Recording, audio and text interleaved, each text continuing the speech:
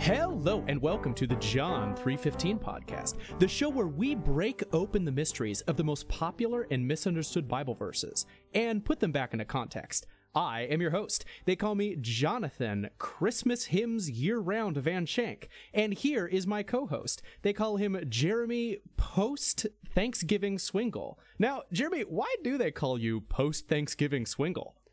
Because it's a crime against humanity to sing Christmas carols in January or February or even November pre-Thanksgiving. And I don't understand what has gotten into you that you would misbehave to this level. Now, I will immediately admit my hypocrisy here because in our personal devotions in my family, we have... this year we have perhaps cheated a bit and may have started singing Christmas carols in like November 18th or somewhere around there. Yeah, but that's practically Thanksgiving. I'm talking it's about close like enough. singing. I'm talking about singing Christmas hymns in like May. Yeah, and that's like I think a war crime. Like I don't know. That's deeply offensive to me, and I think you should repent and believe in the gospel. The gospel of Christmas hymns after Thanksgiving. So, give an account for yourself. Let's hear it. Why is this okay with you? Oh, just that Christmas songs, Christmas hymns are usually really, really great. And, you know, they have a great focus on the incarnation. And I think the incarnation is something that we should be thinking about and remembering year round. And so, like, what's wrong with bringing in a little bit of of the Father's love begotten in like May? It's a great song. And, you know, it's got all of the right kind of like beats and focuses, you know, on the incarnation and the work of Christ. And, you know, just because it happens to be a Christmas song doesn't mean we can like only sing it, you know, for 4 weeks out of the year or something like that. So I'm not saying that we should be like busting out Hark the Herald or, you know, something like that necessarily, but just that like, if I'm going to sing We Three Kings in May, I think that's okay. I think it's just a good song. Okay, now I'm confused because I thought you were making a distinction there between like songs that are about the incarnation, but maybe more theological. They're not about the Christmas story as much. And so perhaps like we could sing one of those year round, which I would agree with that. There's some gray area. Is it a Christmas song or not? But then you brought up We Three Kings, which is like, I don't really even know how it gets more Christmassy than that's literally just like the Christmas story.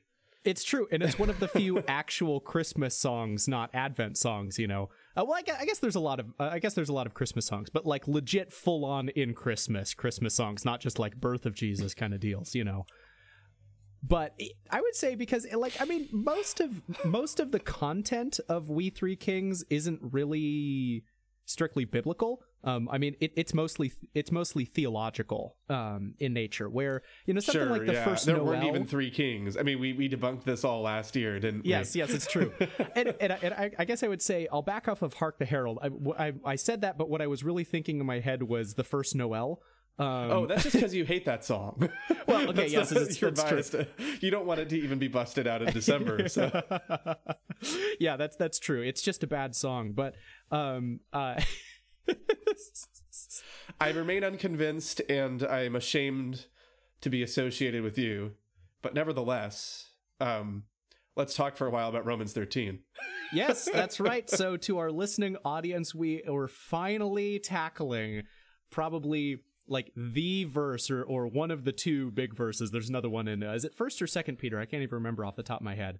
The First Peter 2, you're talking about the fear God, honor the king. Yes, yeah, that one, where it's like, so Romans 13 is like one of the two big passages that if you're talking about like, oh, politics in the Bible, it's like, Romans 13, that's the verse, that's the thing that you deal with there. And so, you know, it's taken us 2.5 episodes talking about theology and politics before we finally gotten there, but we're finally here, full-fledged episode 3 of our series on theology and politics, and we're tackling Romans 13 today.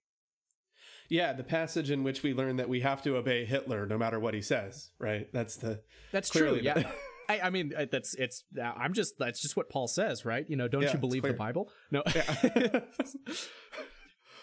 I mean, there's definitely an element of Romans 13 where it seems like nobody actually nobody actually believes that Romans 13 means you should do whatever the government says, right? Nobody believes that. People say that as a club to wield against people who are disobeying government laws they like, right?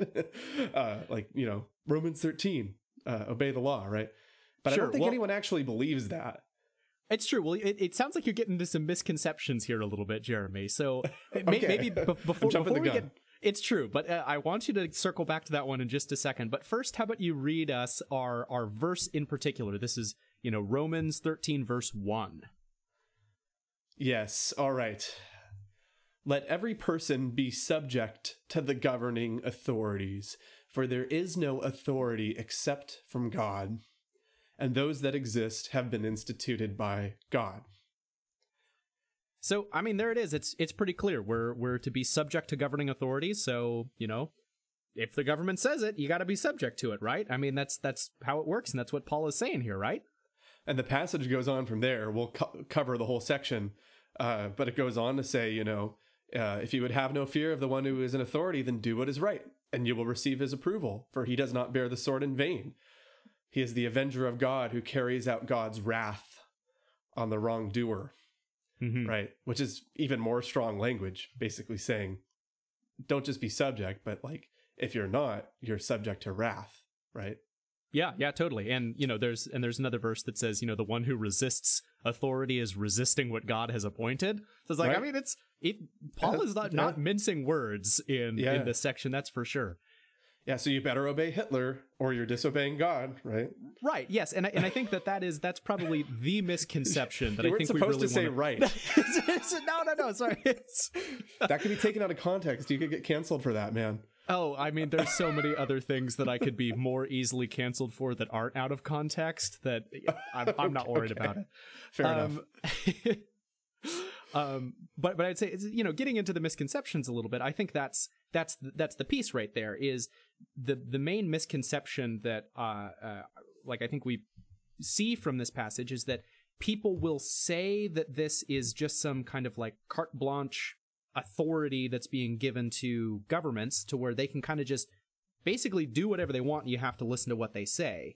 And you know, and kind of what you're saying, Jeremy, is that like even though people say things like that, or that's kind of the core nugget of the argument that they're trying to make of, oh, you know, you Christian person, you have to obey this law or you have to obey this command that a government has given to you because Romans 13. And so kind of the nugget of the argument that they're making is Romans 13 just means you have to always obey the government.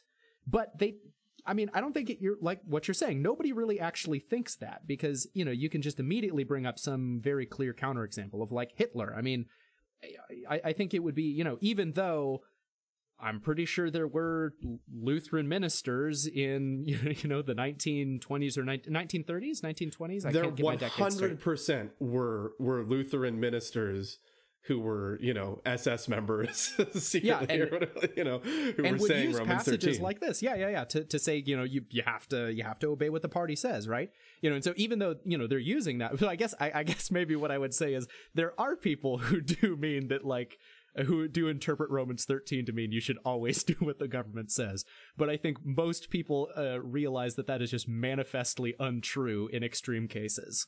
Well, so then you get the more nuanced position. And by the way, I have to point out John's "Don't Tread on Me" mug, since it's very apropos to our episode, and he keeps brandishing it. It's true. I'm drinking my nice peppermint tea here, so we'll get back to this flag at the end of the episode, I hope.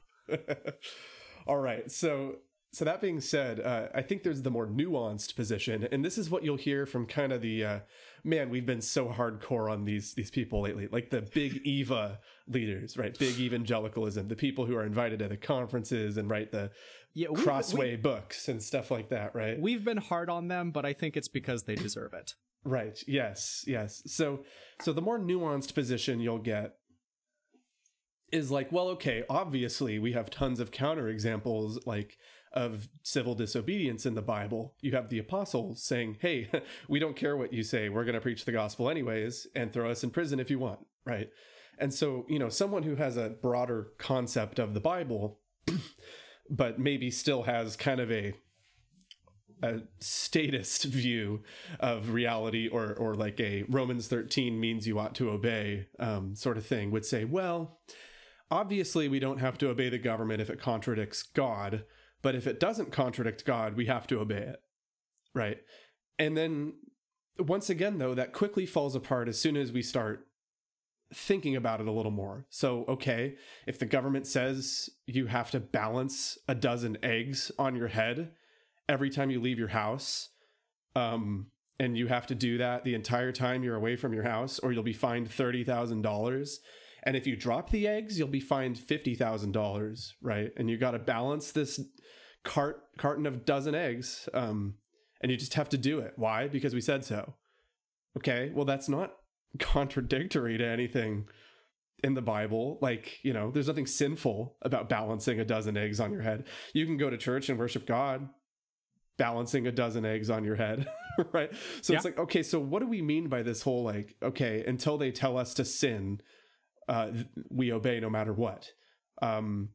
No, that's idiotic. Like, that doesn't make, like, no matter what they say, are you sure? And if the dozen eggs example sounds crazy, I mean, not to get too down the rabbit trail here, but the government has inflicted all sorts of ridiculous non-scientific measures on the people for the last 21 months that you can't point to a single statistic that demonstrates their efficacy. Like, so why are we doing this? It's about as pointless as putting a dozen eggs on your head, right? And this, don't worry, this episode's not going to be all about the coronavirus, right? Just pointing out that the government I don't know, Jeremy. I'm the one who wrote the episode. Maybe it is. Okay. But my point being that if the government dictates arbitrary things, there has to be some point at which we say, even though that's not explicitly sinful, it's idiotic, right? And so we need to have some sort of theory for dealing with that. Anyways, that's my way of previewing that where we're going with this is that Romans 13 does not actually say you always need to obey the government until it comes in conflict with Scripture. But that being said, Romans 13 also does challenge us as libertarians, since we've made that clear in the series. There's definitely things in this passage that I don't like that I know are what Paul is saying. yeah, totally. So that's not to say that this passage is like, you know, a anarchist creed or anything like that, right? Just that we need to have a balanced perspective, I think. So that's where we're going with this. I think that's the more nuanced misconception that we're going to tear apart. But then maybe also there's a little bit of a too much in the other direction, like radical libertarian approach to Romans 13. That's also a misconception, perhaps. So yes, yeah, I think there's a corrective that we need to hear from this passage, and very true. I think we'll get into that in just a little bit here. But yeah, maybe as a way of transition there, Jeremy, why don't we jump into the text and start kind of doing our usual thing of looking at the context and seeing how we can bring that to bear to make sense of what Paul is really telling us in this passage here. So the text, that sounds like the meat. Yeah. Is that what you mean? Yes. Is that what it's time for? It's time for the meat. I love how you can never do that without giggling. I can't. I can't take it seriously. Yeah, one of these days we'll get like the sound effects back in. Now that we're not doing a lot of oh, okay, yeah. Well, I don't know. I mean, Jeremy, you can just do our Foley work for us there. Yeah. All right, so lay it on us. What's the context here? All right, so we have come to Romans 13:1, and for those who know how numbering in the Bible works, that means that there is an entire chapter, and in fact 12 entire chapters that come before Romans 13:1, that I'm going to argue are going to have something to say about what Romans 13 really means in its context. And so in this case, we've talked an awful lot about the book of Romans in the past, particularly in our series on the Romans Road. And so I don't think we're going to do maybe too much rehashing of that, except to say that most of what we talked about in those episodes was about the first half of the book of Romans. So that's kind of Romans 1 through about 11-ish is sort of one major chunk of the book of Romans. But Romans 12 and onward, including Romans 13, is in this sort of second half of the book of Romans. And there's been a little bit of a change in tone, maybe would be a way that I would put it, that Paul is taking. So, Jeremy, do you want to maybe talk to us a little bit about Romans and the way that it's divided in two? Sure. Yeah. I mean, the basic gist of it is Romans 1 through 11 sort of comprises this extended theological argument. And we've gone through the ins and outs of some of the more prominent, well-known verses, of course, as you mentioned. And then, I mean, you've got like the intro to the letter, of course, but then around, I think it's 1:18, the meaty section from 1:18 to the end of chapter 11 begins. And obviously, it deals with Jews and Gentiles, salvation and all that stuff. And then verse 1 of chapter 12 turns it from a theological letter to a very ethical letter. He says, therefore, if I'm remembering it correctly, offer your bodies to God as a living sacrifice, holy and acceptable to God, which is your spiritual worship. Do not conform to this world, but be transformed by the renewal of your mind.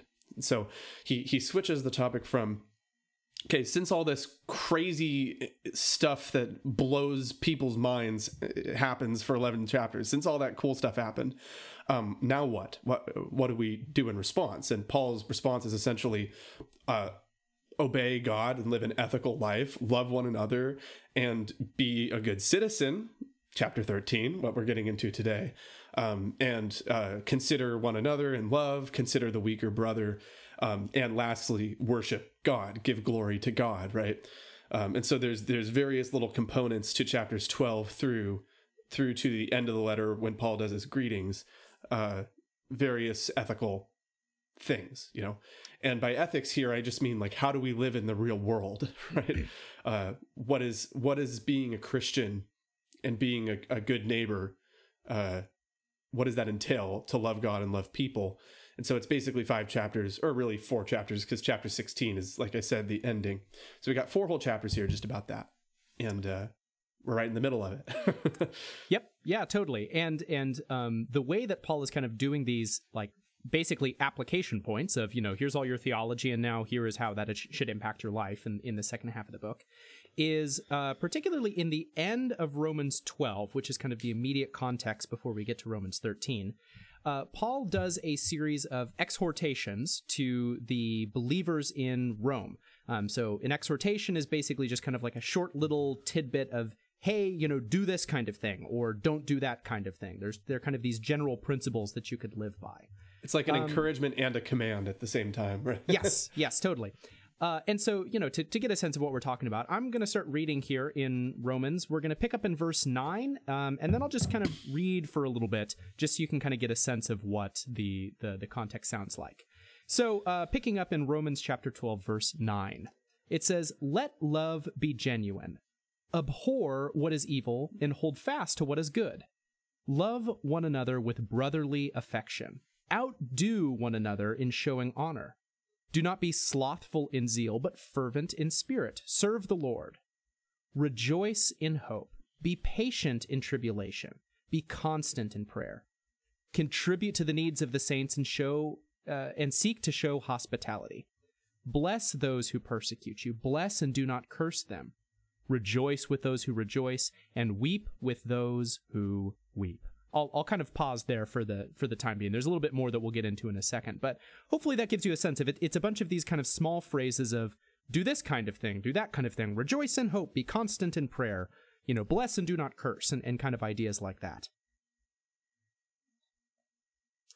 And so, and the thing that I'll point out is the way that this section begins, Paul actually kind of uses this as a little bit of I would say maybe a thesis statement or kind of a theme for what all of the exhortations that he's about to give us looks like. So it begins with this: abhor what is evil, hold fast to what is good. So it's kind of this idea of like cling to the good and reject the evil, or cling to the good and hate the evil is sort of the idea. And if you read through this section, and I encourage the audience to do this sometime, but read through the end of Romans 12 and just take a look at kind of what all of these commands are and see that they really do kind of fall into these categories of, hold tightly to this good thing. The idea is that it's not easy to be good, or to do these good things. You have to like really work at it, and that you should be, setting yourself against the easy or maybe more kind of like natural to yourself evil things. So one example of this would be, bless and do not curse. Let me actually see which. Don't do the evil thing, do the good thing. Yes, bless those who persecute you, and bless and do not curse. Exactly. So it's like, if someone persecutes you, it's easy to curse them. If like, that, terrible person, that's the easy thing, but it's also the evil thing to do. So set yourself against that and instead, cling to the the blessing. It's hard to bless people who persecute you, but it's definitely the good thing to do. And so, hold tightly to that. And so that's kind of the main sort of idea of what we're seeing right here in the context of Romans 12. And again, I think we're probably going to maybe jump through a little bit of these because there's a lot that's going on in here. And in fact, you have probably heard on the preface episode that we did here of, episode 2.5 of our, politics, where I actually, a sermon that I gave on Romans 12, where I really kind of go through a lot of these pieces and talk about it more deeply. And so I'd encourage you to go back and listen to that if, there's something that you're interested in there. But the exhortations that I really kind of want us to focus on come near the end, where near the end of this section. So in particular, it says, so I'll pick up in verse 17 here. So it says, repay no one evil for evil, but give thought to what is honorable in the sight of all. If possible, so far as it depends on you, live peaceably with all. Beloved, never avenge yourselves, but leave it to the wrath of God, for it is written, vengeance is mine, I will repay, says the Lord. To the contrary, if your enemy is hungry, feed him. If he is thirsty, give him something to drink, for by so doing you will heap burning coals on his head. Do not be overcome by evil, but overcome evil with good. And so the thing that I want to highlight for you is there's a couple of these exhortations that Paul's focusing on that are really specifically about vengeance, where, he says, repay no one evil for evil. So, it's this idea of, don't take like petty vengeance on people who have done wrong to you. So if someone does something evil to you, don't pay them back with evil. It says, but give thought to what's honorable in the sight of all. So it's sort of this idea of like, conduct yourself above reproach. Don't get people back when they do something wrong to you.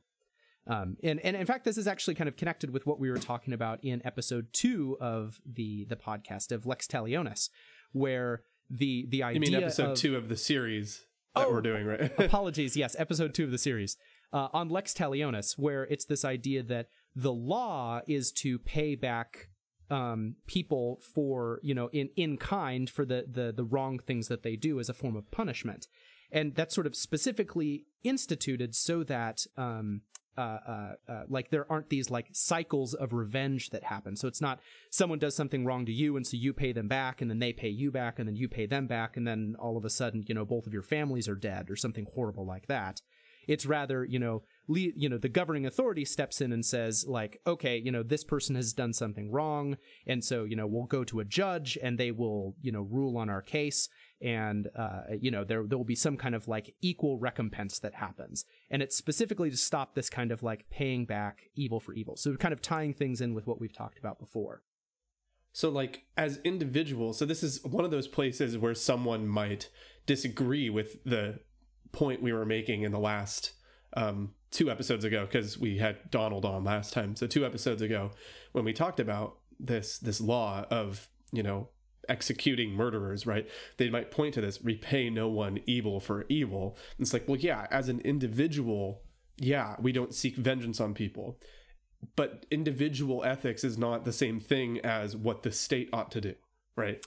Totally. And I would say specifically it's particular what Paul says, don't pay back evil for evil, which is not quite the same thing as having there be equal recompense for something. We would argue that justice is something that's good And so having someone who has done something evil being paid back with justice, that's not paying them back with evil necessarily. But yeah. I think that you do bring up a good point, and this is actually related to there are plenty of other places in the New Testament where this same kind of idea comes in. I'm thinking of especially of like the Sermon on the Mount of, if someone strikes your cheek, turn the other cheek also, this idea that you shouldn't be retaliating against somebody. So I think that is an important point that you bring up. But what I would say is that looking at the context of who these commands are being given to, they are specifically the individuals in the church community. So, it's things like, rejoice with those who rejoice and weep with those who weep, is one of the other exhortations. And I think it'd be kind of silly to have that be like, we should declare states of rejoicing for the whole community if, someone is rejoicing. It's like, no, it's very clearly saying if someone close to you is weeping or rejoicing, that you should be sympathetic to them in the place where they're at. Or, similarly, contribute to the needs of the saints and seek to show hospitality. It's like, those are both very obviously like things that I as a person do. I am contributing to the needs, or I am showing hospitality to someone. And so presumably the church has, some sort of fund, like it mentions in one of the letters to Timothy, like for widows, right? Yes, totally. So it's like there's a structure and a institution that is doing something already, and you contribute to those needs, right? I mean, it can also just be an individual basis, right? But like there's ways to do that involve participation in institutions. Yes. Yeah, totally. But that the... Sorry, I'm kind of like interrupting you with all these ideas that no are worries. probably... But it's like, I'm trying to bring... Because this is what we're doing in this episode, is bridging the individual and the state in terms of, so that's like what's on my mind. I don't mean to keep interrupting. No, please. This is great, Jeremy. I'm really enjoying this.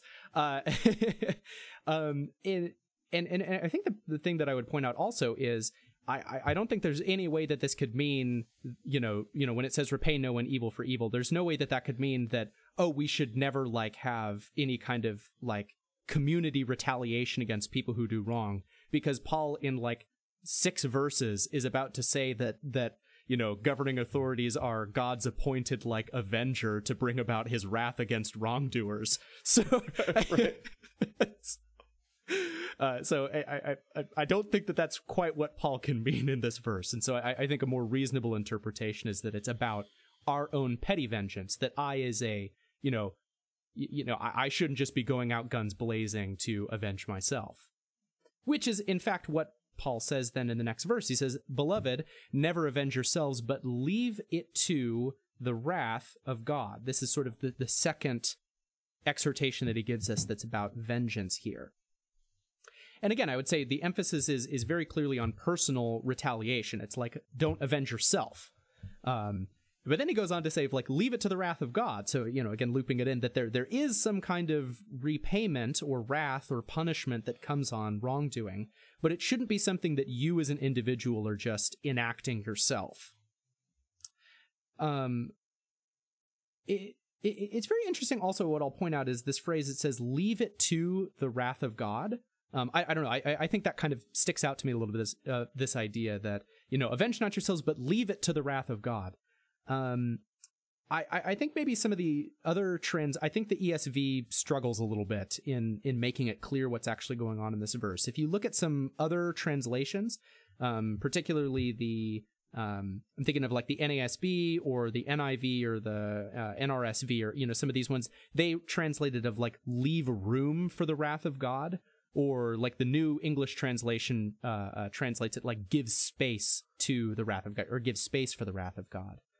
And I think that kind of the picture here is that it's almost like there is this finite space in which, or this like finite bucket that wrongdoing creates, where it's like it can be filled up with wrath. Like there's a quantity of wrath that exists for wrongdoing. And it's like either it can be filled up with our personal wrath, like, us avenging ourselves, or it can be filled up with this quote, wrath of God. but that if we are like avenging ourselves, there's a sense in which we kind of like fill up that quota, and then there's like no space left for God's wrath to be, poured out on this wrongdoing. And as we are about to launch into, that wrath can be meted out by the governing authorities. That can be how it's poured out. Yes. And which is crazy. So like, it's super related. Everybody kind of like, this is one of those chapter breaks. Everyone's like, oh, now Paul's talking about the government for no reason. And it's like, no, it's actually completely related to what he was just talking about. Like, yes, yeah, no, totally. I'd say maybe an example of this that we could maybe get our hands on of, one of them, or this idea of like, personal vengeance not leaving room for the wrath of God is, again, one of the things we talked about in our second episode on politics, when we were talking about the Avenger of Blood, who, is chasing down. So, we use the example of there's Bob accidentally kills his friend Frank. I'm making up new names here. And then Frank's brother is is going to chase him down and try to kill him back. And so Frank runs to, or no, Bob. I'm so terrible at this with the names.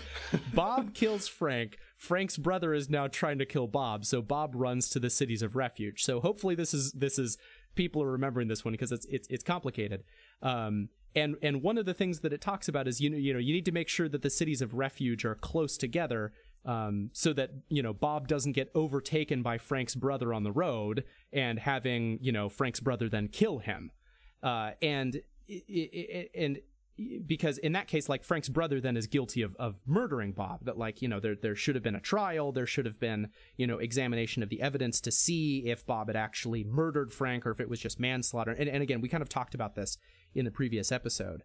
But I think this is actually an example of it not being left to the wrath of God, that because Frank's brother is, avenging Frank in this case, it sort of like uses up the opportunity for Bob to actually be justly tried and to be, convicted and then, to have capital punishment, executed on him in a like righteous way that the law talks about.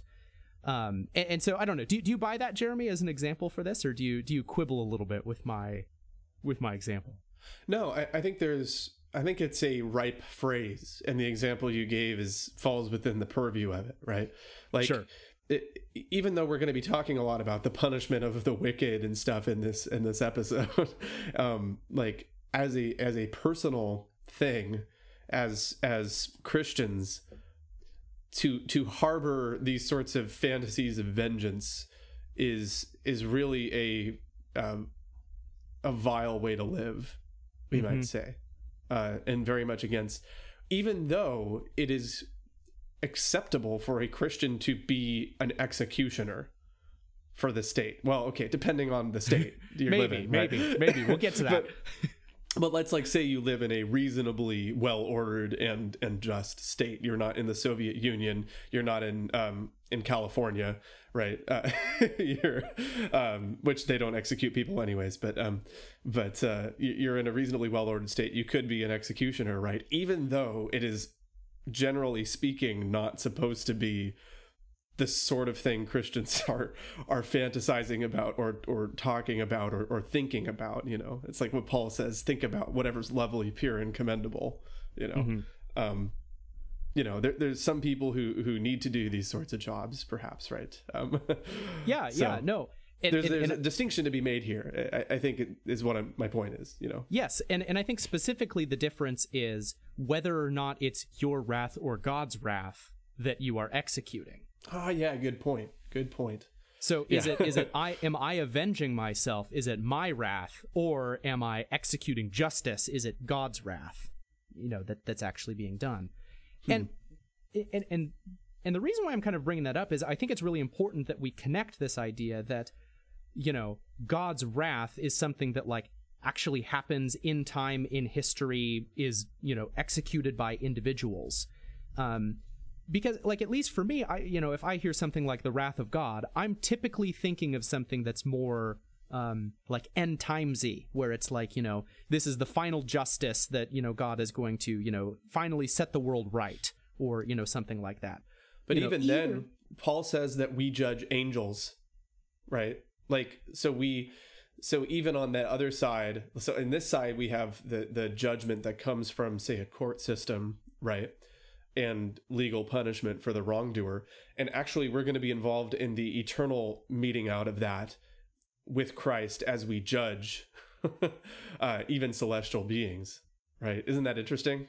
Oh, yes. No, that is interesting. And I think that actually bolsters my point of right. That, no, it does. Like, yeah. that God uses intermediaries as the like means by which he executes his wrath or executes his justice. And so the point that I'm building to here is that the leaving room for the wrath of God is, I would argue, specifically in this case about temporal like wrath or like punishment for things that happen like today.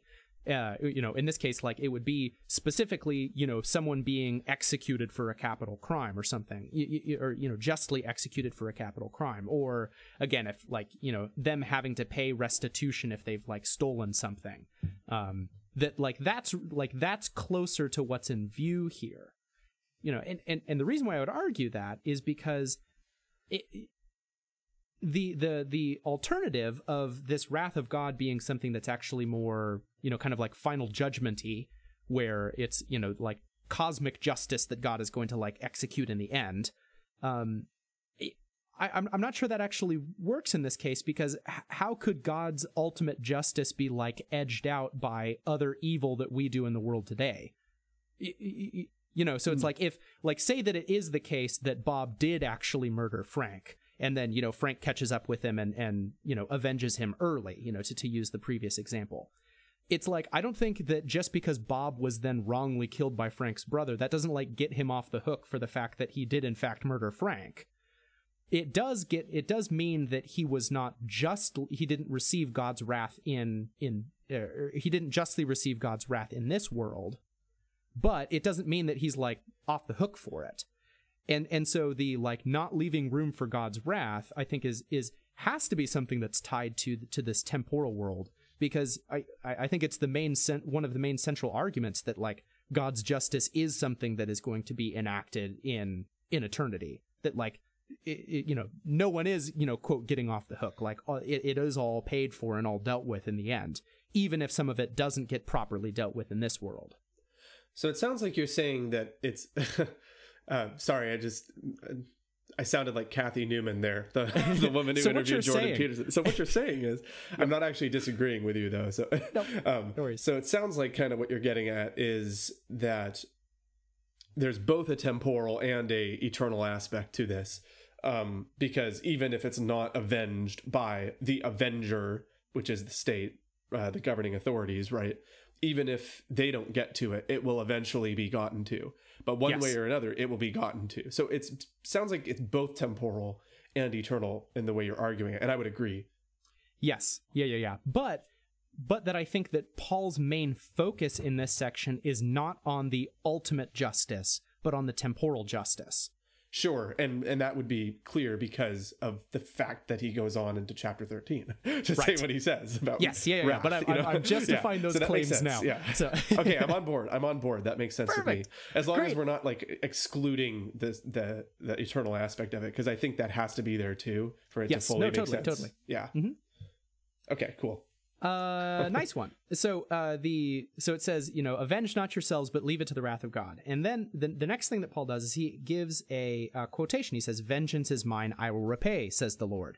And the thing that Paul is actually Paul is actually making a quotation right there, and specifically he is quoting Deuteronomy 32, verse 35, if you'd like to follow along at home.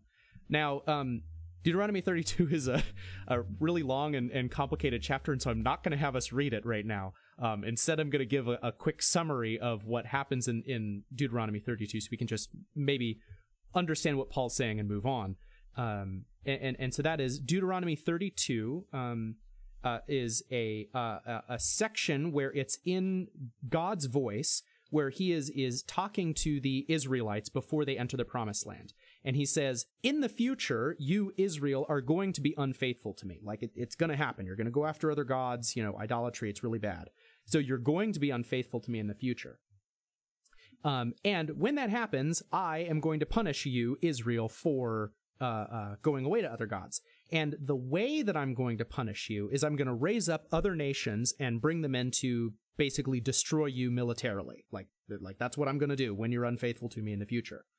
But then God switches and says, but those other nations, when they come and destroy you, are going to be arrogant about their victory. They're going to say, like, it was our greatness that caused us to defeat Israel, and aren't we so awesome? And so God is then going to turn around and destroy those nations for their arrogance. And specifically verse 32 or verse 35 is specifically God saying that of he says, those other nations are terrible and I'm going to destroy them for, vengeance is mine, I will repay, says the Lord. And so that's the particular quotation is specifically it is God saying that, you Israel, despite the fact that you were unfaithful to me, and despite the fact that it was, I'm the one who appointed these nations to destroy you, I'm still going to judge them for their arrogance anyway and destroy them nonetheless. And then, God goes on to, circle back around to Israel's unfaithfulness and talk about that more. And the reason why I think this is important is because for Paul's audience, they would have gotten the reference that he's making. Where, for us, we don't necessarily have Deuteronomy memorized, or, it wouldn't immediately oh, yes, of course, this is the section that it's talking about. And so when a Roman believer, one of the Roman Christians, when they would hear Paul making this quotation, it would immediately pop to their mind, all of these things. And so I think that what the quotation is serving in the flow of Paul's argument here is it's kind of doing a couple things. So in the first case, it's, I think, encouraging the Roman believers to actually be faithful to God. And so this is sort of flowing in with the, don't repay evil with evil, don't curse, bless, do that which is good, not that which is evil, because, God's going to hold you accountable for it. If God judged Israel for their evil, God can judge you for your evil too. So, be careful is one piece of it. And in fact, that's actually, this passage in Deuteronomy 32 is also quoted in the book of Hebrews, and that's exactly the way that the author of Hebrews is using this quotation in that context of specifically, hey, be careful, you believers, because, God's going to hold you accountable for the evil that you do, and if you're unfaithful specifically. But then I think it also kind of serves in the flip side as well to assure the Roman believers that God is in fact going to follow through with protecting his people. So, basically it's like God says to Israel that he's going to destroy them by using these people. And, that's what God did. But then he says, I'm going to follow up and then destroy those nations for their arrogance. And again, if you look in history, that's exactly what happened. Assyria comes in and destroys the northern kingdom. But where's Assyria today? They're totally gone. They've been destroyed. Same thing with Babylon. They carried off, the Israelites, but where's Babylon today? They're destroyed. And so even though God judges Israel, he does follow through with protecting, restoring Israel and destroying Israel's enemies. And so that's sort of the other piece of one, be careful, two, God does follow through with his promises. And I think kind of the final piece here is, kind of stitching those two ideas together is if God destroys Israel for their arrogance, when it was the case that Assyria was God's instrument for judging Israel, how much more is God going to destroy the enemies of his people that are just bad? They're not God's appointed, instrument of judgment or something like that. If they're just persecuting God's people, how much more is God going to bring to bear his wrath against these, evildoers, if they're not even his appointed instrument? And so I think if you bring the whole thing together, this is an encapsulation of the whole point that Paul's making. Don't do the evil things, do the good things, cling on to the good, because then if you are wronged, if evil is paid to you, God is going to give you justice. And that's kind of the main point of it. Yeah, for sure. I mean, that's a large theme of Scripture. So it's in accordance, right, with what else we know of Scripture. Yeah. Well, you go ahead. Well, no. So I was just saying, do we have any more of chapter 12 yet? Are we reaching the end of it? Yes, so I mean that basically brings us to the end of chapter 12, or at least what we want to talk about. And we spent a long time kind of going through this section, and the reason why I wanted us to take that time to talk about it is because I think it really sets the stage for how we should understand God's wrath and the like good and evil when we actually come into Romans 13. So maybe if I could just give us a quick summary, and then we can come into our main section here.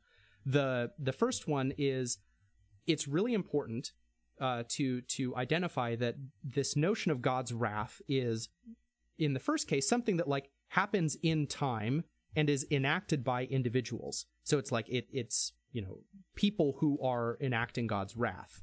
So this is the the idea of it's the state that's punishing people, or things like that. And that's really kind of the focus that Paul is bringing to bear here, that there are ways that God's wrath can be brought about in this world that are just and are righteous and are, in fact, the way that God wants it to be done. But there's also ways that wrath can be enacted in this world that are not good, that are, this is like our own petty vengeance, or us paying back people evil for evil. Well, and if I could, so the term wrath in Scripture, yeah, so this is another one of those instances where we want to be careful of theologizing a term that's not necessarily a technical theological term. Mm-hmm. So, I think we've talked a lot in the past about the term salvation and how that's not a technical term. It's just it's a Greek word, right? And so because we're so used to hearing the word salvation in a technical sense, sometimes we don't understand the sense of it in Scripture. Yeah. And wrath is the same thing. It just means anger. It's not always talking about eternal punishment of the wicked. It does mean, in this context, it does mean punishment. That's true. I just think it's important that we don't overinterpret the word. Yes. And I'm looking it up in Greek now, just so I make sure I understand which word it is. Orge. That's the word for wrath. And it just means, it's used of anger generally, so let's just keep that in mind. Yes. It's kind of a strong term for anger, granted, but it is sometimes translated as just anger.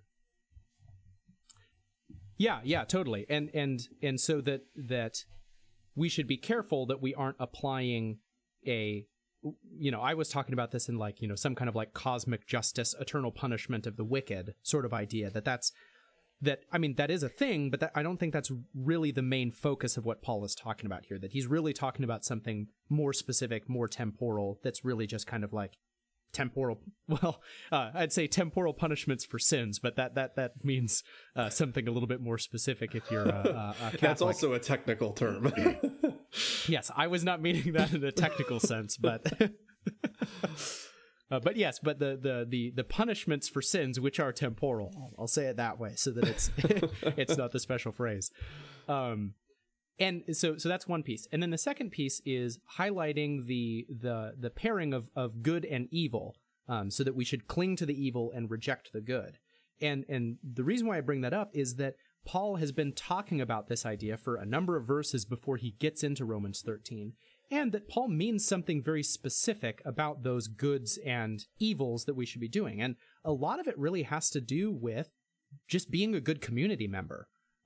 So it's things like living in peace with people, being a peacemaker, or it's being sympathetic to the needs and experiences of the people around you, or it's things like being hospitable.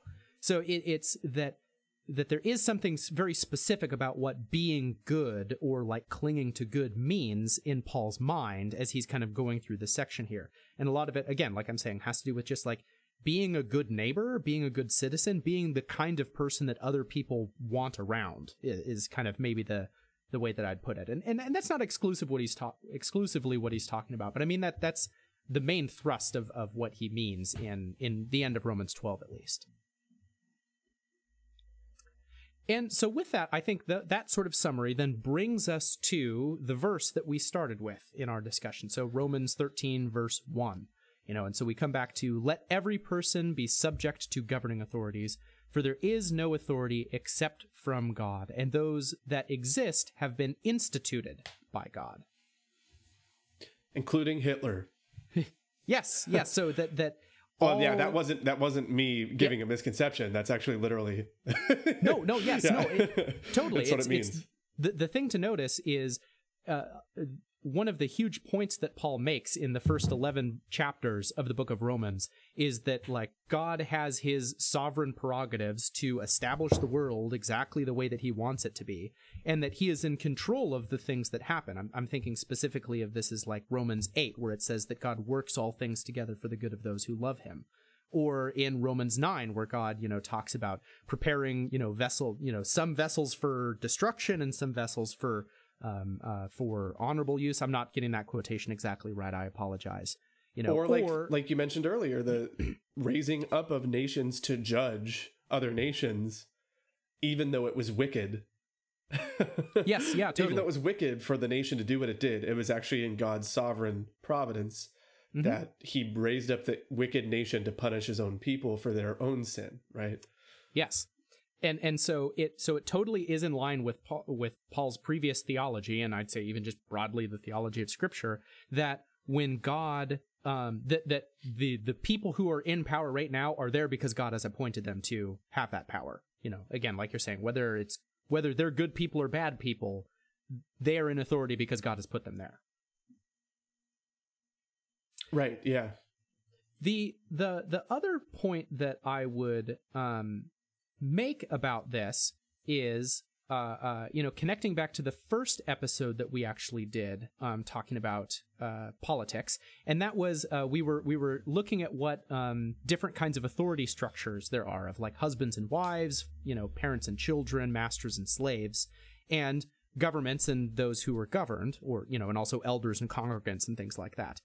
And one of the points that we made there is, in all of those cases, those authority structures are derived authority structures, that there's nothing like intrinsic to the like elder that makes them an authority person, but that like they have authority because God has given them authority. And so ultimately it's God's authority that is then mediated through an individual into the world. And that's exactly the point that Paul is making right here, that he is saying, there is no authority except from God. And so those that exist have been instituted by God. So the appointed rulers, the reason why they have authority is because it's derived authority from God, not that this governing authority or this state or this government or whatever in and of themselves are just, it's not that they have the authority, it's they have been given this authority from God. And I mean, I'll just highlight that, because that might seem kind of obvious to us, but I mean, not to people in the ancient world. They literally worshipped their pharaoh as God in Egypt. And there was even, a divine right of kings kind of take, even post Christ in Christendom, which, at times bordered on, if not crossed the line into just straight up, like, I get to make the rules because God told me I get to, right? This sort of might makes right approach where I'm divinely appointed. So it's not a given and obvious to all people that that's the case, right? That it's a derived authority. Only kind of with hindsight, perhaps we know that. Mm-hmm. Yeah, totally. So maybe kind of moving on, so let's just keep kind of stepping through Romans 13 and maybe make some observations, and then at the end we can maybe summarize again and talk about perhaps some examples or make some applications. How does that sound, Jeremy? Sounds good to me. All right. So we just got this verse of for there's no authority except from God, and those that exist have been instituted by God. The next verse 2. How about actually you read this for us, Jeremy? Yeah, let's see. Sorry, I'm scrolling up to the passage. Oh, no worries. Oh, were we going to talk about the the argument that verse 1 is like this passage is not original to Paul? Oh, okay. Well, how about you give us the you give us the pitch for that, Jeremy? So I think we got to talk about that. okay, yeah, we'll take a second and discuss it, because I think that's worthwhile maybe for our audience. Yeah, so some people argue that this passage is such an interesting departure from what Paul was just talking about, that clearly this must have been a later addition and it wasn't original to Paul's letter, right? So this would be like some scribe, 150 years after Paul or something like that, is making his copy of the book of Romans and just inserts these 7 verses or so, right into the middle of the, what was just chapter 12. Precisely. And I'm not going to mince words. It's just an idiotic argument. It's so idiotic. For one, we've already demonstrated with, we don't have PhDs in the Bible, and we just demonstrated that there's actually quite a big connection between these two ideas. So there's that. But also, number 2, there's no textual evidence of this. We don't have manuscripts omitting this section. It's not a thing, right? There are sections of scripture where our best manuscripts do omit things that are in the King James Version, which was translated from the Textus Receptus. So that's things like, for example, in your modern Bibles, you will see the story of the woman caught in adultery who Jesus forgives in John 8. You'll usually have some brackets around it and a footnote saying this wasn't probably original to John's gospel. So there are sections where that is a concern. But so there's typically maybe textual evidence. There's textual evidence for it. This is not the case with Romans 13. So to highlight that for people, in the case of the woman caught in adultery, we have copies of manuscripts that, basically just you have the book of John and you're reading through it, and it just doesn't have those verses in it. It just skips straight over them. And we have a copy of that manuscript that has that in it. And then we have a lot of them, and they're early manuscripts. They're reliable, Right. And then we also have tons of manuscripts that do, in fact, have that section in. And, and so you could make an argument that because, maybe this, section was inserted by a later scribe, or, whatever your theory is. But at the very least, you actually have manuscripts that don't have the section in there. And so it's not, on its face absurd to suggest that maybe this wasn't in there originally. Contrast that with the book of Romans, where we have literally no manuscripts that don't have Romans 13 in it, but have all of the surrounding verses. It's just pure conjecture. It's just making crap up. Yeah, it's not scholarship. And this is the problem. There's a scholar I highly respect, Gordon Fee. I'll name drop him, just because I really do highly respect him. But he made the argument that 1 Corinthians 14 verses 34 and 35 were not Pauline.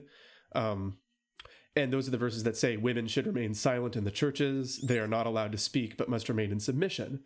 And Gordon Fee is, somewhat of an egalitarian. I don't think feminist is the right word, because that would make him sound like a contemporary intersectional feminist, which he's clearly not. He's a conservative guy on most issues, but on this, he believes in women pastors and all that stuff. So he, argues that that's not Paul, right? And it's dude, there's no manuscripts that omit it. There's a few, I think, that swap it to a different area, which can be evidence of manuscript errors, but in this case, it's there's no manuscripts that omit those verses. So anyways, I just think this is something scholars do when they don't know how to explain a text in light of their theology, and rather than figure it out, they just, oh, well, maybe Paul didn't even write it. And I find it so revolting. It's just such an abuse of scholarship. It's not scholarship. Again, by a guy who's otherwise really good, but Paul clearly says something that contradicts his worldview, clearly, right? And he's just well, it's not Pauline. I think it's stupid. I think I've made my point on it clear, but this is very much the same. Look, as a libertarian, sure, it would just delight me to get rid of this passage. Then I don't have to think about it. But that's right. Yeah. I could get rid of all that cognitive dissonance. but I'm not going to do that because it's obviously written by Paul. So, like, I don't know. That's just my 2 cents on that. Drives me up the wall when scholars do that.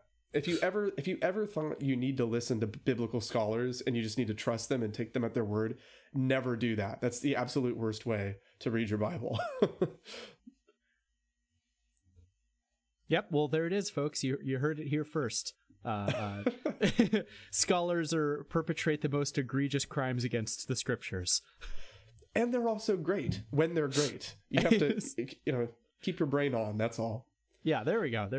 Which, I mean, is probably just a good principle for most things, whether it's, whether you're listening to a Bible scholar or a pastor or, even us. It's like, you should keep your brain on. Like, don't just take our words for it. Okay, so that rabbit trail aside, now that we've decided we actually do need to care about what Paul says here, because it is what Paul said. Verse 2, you asked me to read it. I shall read it. Yes, please do. Okay, so verse 2. Therefore, whoever resists the authorities resists what God has appointed, and those who resist will incur judgment. So, this one's really interesting, right? Because on first read, this one seems to be like also really straightforward. That it's like, yeah, like you have to do what the government says, and if you don't, God's gonna judge you. Yeah, I mean, like, I could see how people just like reading through it might kind of come to that conclusion, but I guess I think it's really interesting the specific phraseology that Paul uses in this verse. And, I need to be careful that I'm not like trying to explain away what Paul is saying or something like that. But I do actually want to highlight this and have us talk about it a little bit. The first thing that I would say is the phraseology is resisting the authorities. And it says that, they're resisting what God has appointed. Now, Paul doesn't say, he doesn't explicitly say, whoever resists authority does a grave evil or, something like that. It's particular what he's saying. It's resisting what God has appointed, and that those who resist will incur judgment. But it is the case that Paul has just said that, all governing authorities are those that have been appointed by God, and clearly some governing authorities are good and some governing authorities are bad, just sort of in an objective sense. And so, it's saying that it's like, you certainly are resisting what God has appointed, but I think that's maybe more of a derived feature of the fact that the authorities are there because they've been appointed by God, and so clearly if you're resisting them, you're resisting what God has appointed. I don't know. Yeah. So Bonhoeffer, how does that land for you? Bonhoeffer, when he refused to go along with the Nazi Party, again, I mean, I know we keep bringing up Hitler, but it's apropos to bring up the most extreme example, right? Bonhoeffer, when he resisted the Nazi Party because of his Christian faith, was resisting what God had appointed.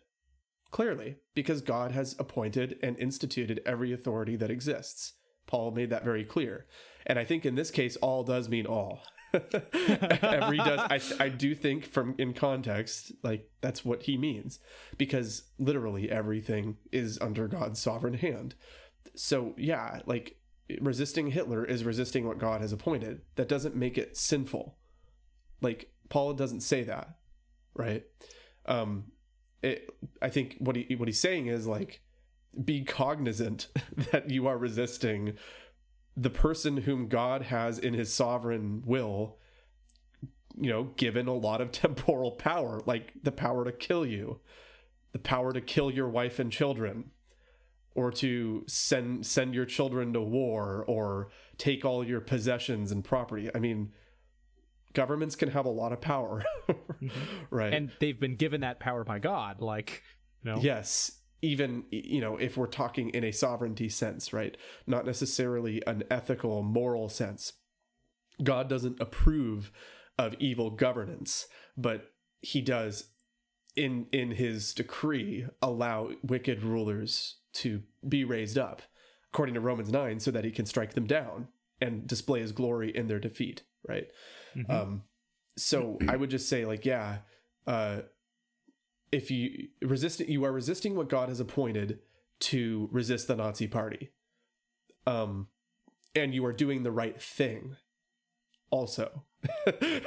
Which might sound a little funny to people, but I don't think Paul would disagree with anything I just said. I think that's the exact logic of this passage. Right. And I totally agree.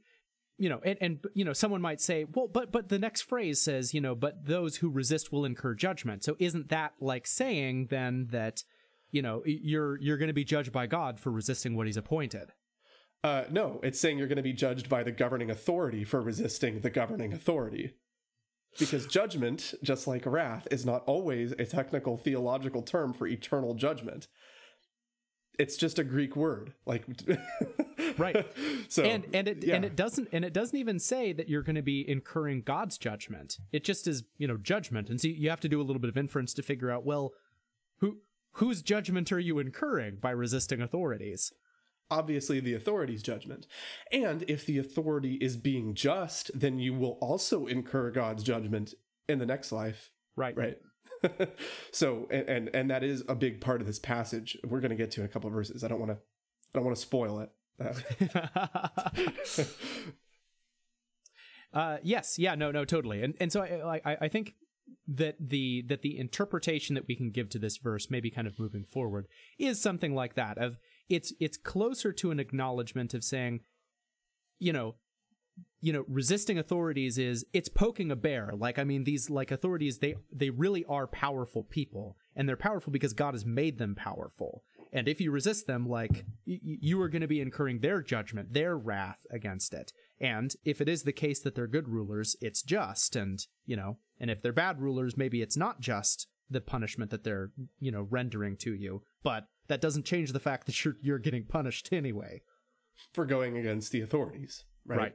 It's the natural order of things. Whether right or wrong, Paul's describing the world as it really works. Mm-hmm. If you want to incur judgment from the current presidential administration, there are lots of righteous Christian ways you could do that. Right. Like, so just, I think that's important to keep in mind. And nevertheless, they are appointed by God. Right. Yeah. Like Christian, I don't know, who has a very triumphalist view over the government, perhaps myself, right? It's like, yeah, right. but they are an authority over you. It's kind of like the whole, like, also the not my president thing when Trump was elected, to kind of put the shoe on the other foot a little bit. It's like, well, yeah, but he is though. Like, sorry, like just in reality. And I mean, look, you can ignore his existence. I actually think that's probably the smart thing to do. But it's like, but the man was definitely sitting in the Oval Office. Like, he was like signing papers and stuff, had the letterhead and everything, right? Like, I mean, there's no getting around the fact that he like very clearly was the president. He is factually the president, and you got to cope with it one way or another. And then it's like, now the shoe's on the other foot. Both of the last two presidential elections have been, seen as stolen, right? And regardless of the veracity of either claim, right? The fact of the matter is, it doesn't actually matter whether it was stolen from a God sovereignty standpoint. It does from an ethical standpoint, right? We might care whether it was stolen or not, but at the end of the day, Biden is in the Oval Office, okay? And God help us, Kamala is going to be there when he bites the dust. It doesn't matter if it was stolen ultimately. Like, sorry, they won one way or another, ethically or not. And those who resist will incur judgment. Whether right or wrong, Right. So that's my little like dig there at both kind of sides, right? It's like, doesn't really matter if the election was stolen or not. I mean, it does, but it certainly does. Don't get me wrong. I'm not saying we should not care if it was. It's just like, at the end of the day, God granted them power. Right? So unless you're going to overthrow the government, which I don't necessarily recommend, that might go bad for you. It'll probably go very badly for you. Probably go very poorly for you. They are, in fact, the president. Right. So it's I don't know. But lest we maybe hit the side of this whole argument that's saying like, well, it's not like always wrong it's not like always sinful to resist governments. I'd say I think the vast majority of cases where one would resist the government probably are wrong. For instance, like resisting the government in the sense of like, well, no, I am going to go steal that thing. Well, no, I am going to go, vigilante, kill that person because of the wrong that they did to me. Like, totally is resisting the authorities if there's like laws against those things. And that's all like definitely wrong and evil. And so I guess I would say maybe to make sure we don't go too far out into the extreme edge cases, I think the vast majority of the center of this really is that there a lot of times is alignment between like the will of the government, which I mean primarily is for maintaining civil order. I mean, unless the government is self-destructive, like I mean they want to maintain an orderly like community, basically, that frequently that like that maintenance of order is something that is good, and our resistance of that would be bad. I think that that's kind of the majority of the case. And I'll even North Korea has laws against murder. Yes, and it would be wrong to resist the North Korean government by murdering your neighbor. In that particular instance. Yes, it would be wrong to resist. Very specific instance. And so again, it's like, and I would say the vast majority of things that are resisting authorities are in that category of actually wrong kinds of things. We just typically don't, if you've like grown up being conditioned to be a moral person, it just wouldn't like necessarily occur to you to do those kind of resisting behaviors. Or, it just wouldn't be a thing that you do. Like, it's not like something that I'm just like constantly contemplating murdering people, but I'm like, oh shoot, no, that would be resisting the authorities. Right. You know what I'm saying? Yeah. So, and the reason why I kind of bring up that point is because then when we get to verse 3, Paul, has this to say. He says, "For rulers are not a terror to good conduct, but to bad." And so now Paul is actually bringing in specifically moral language, that it's not just like resisting authorities and incurring judgment, which, I'd argue is not intrinsically moral per se, but this one definitely is moral, the argument that Paul's making of, rulers are not a terror to good conduct, but to bad. And I would also say that this loops us in with chapter 12, because we have previous definitions from chapter 12 of what Paul means by good conduct and bad. It's specifically that clinging to the good and resisting or hating evil. And like I was saying before, that a lot of these things really are like being a good community member, of, being hospitable to people, or taking care of the poor saints that are around you, or making peace with your neighbors and things like that. And so in that context, it's like, hey man, if you're trying to like promote a community that's like orderly and peaceful, it's like, I mean, what ruler is going to be a terror to that kind of good conduct? Some are. Okay, sure. Let's put a pin in that. Okay, yes. Okay, we can talk about that in the other meet. Right. Yeah. We will get around to that. But I think, but I think this is the point that Paul is making of, it's like, come on, like what ruler is going to be a terror to you being like, I want to be hospitable to my neighbors and take care of the poor around me, and like ensure that I like have peaceful relationships with the people around me. It's like, no, they're going to be like, oh great, this is a person that I'm not like, going to need to keep track of and make sure they're, going to be like toppling me or something like that. Like they're not a threat to me as a ruler. Yeah, I think this section is difficult for me. This is the verse that I actually find the hardest to interpret, simply because Paul states directly, rulers are not a terror to good conduct, but to bad.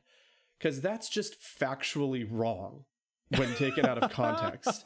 Like, and obviously, yes, I believe in the inerrancy of scripture, okay? But like reading it and taking it at its most face value, that's just literally, how could you even say that? Like, Paul, you're not an idiot. I mean, Hitler hadn't been a thing yet when Paul was around. But dude, like, he was well aware that the Romans crucified Christ, okay? The government crucified Christ. Like, yes. So how could you say this? I think the way that, I'm curious to hear your take on this, because this one sentence and the following thing is, do what is good and you will receive his approval. I mean, that's just not the case, right? The way that I have taken it and understand it to be is Paul is describing kind of perhaps a general or even we might say ideal situation. And he's not here giving a complete comprehensive portrait of the Christian's relationship to the state, right? He's presuming that his readers have some sort of understanding of like Daniel and his friends, going against Nebuchadnezzar, and, they know the stories of the apostles. Paul himself disobeyed the government a lot, right? And just, and then of course Christ himself being crucified. I just think Paul is saying this in a context where he knows his readers are well aware of that. They're experiencing sporadic persecution, from the government.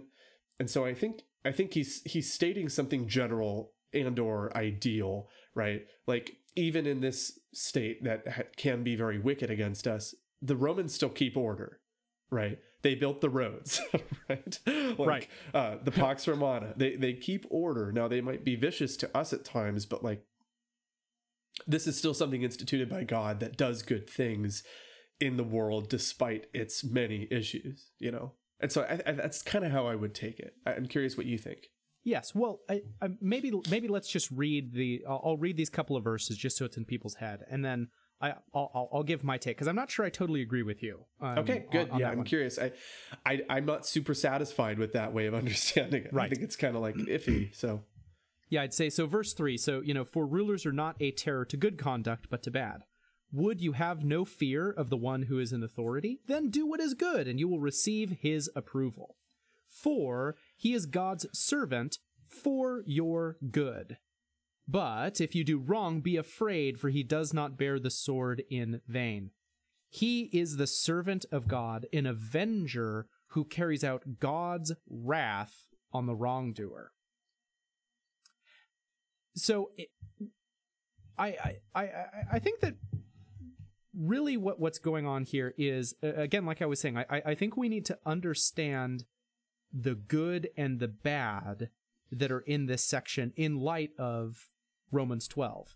And this is sort of the pitch that I was just giving, where it's that the good and the bad that Paul was talking about before is mostly having to do with having like peaceful and non-toxic relationships in your community.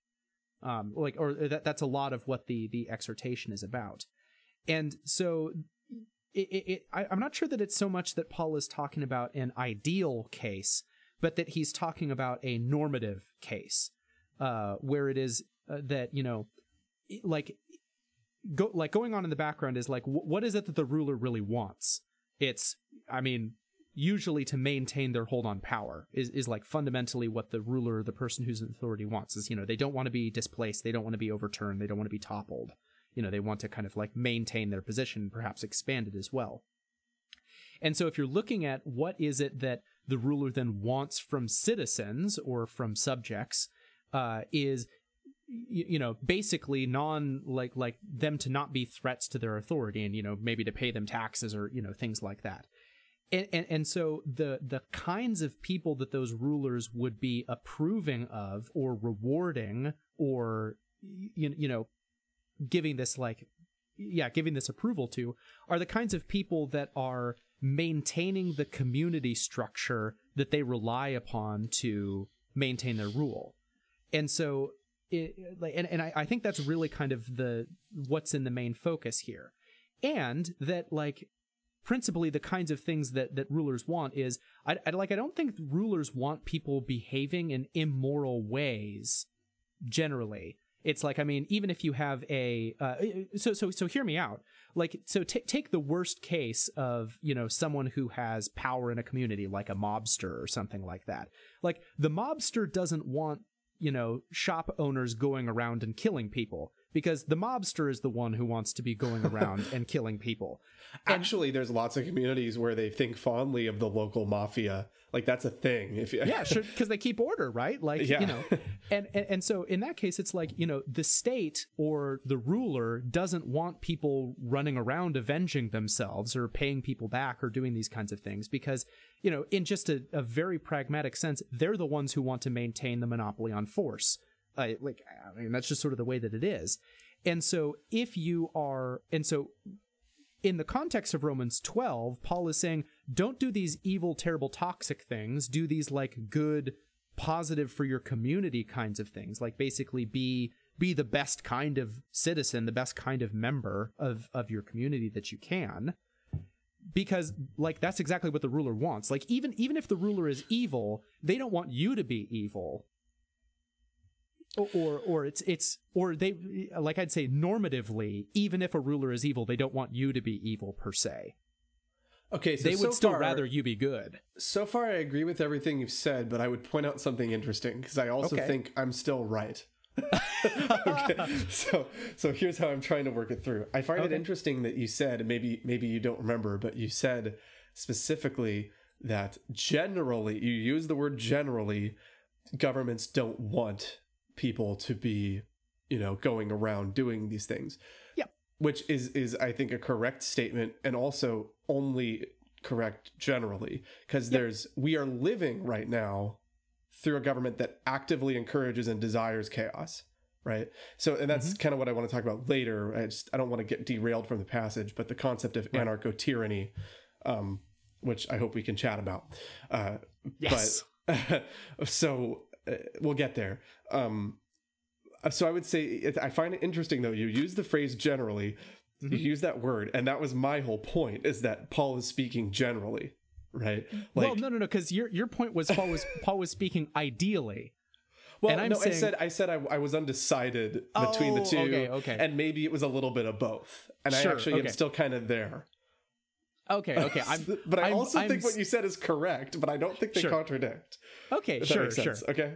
I think I'm just more on the pragmatic side of the interpretation of it, maybe. Sure. And you're not done yet. I think I did kind of jump in there, so keep going. No. I mean, I was kind of toward the end, and then this notion of like them not bearing the sword in vain and being God's servant and the avenger to carry out God's wrath on wrongdoers is exactly that point of, even if the ruler themselves is evil, if they are doing things to punish evil, like punish the evil of their citizens, they are still fulfilling God's appointed role for them of like carrying out his wrath on wrongdoing.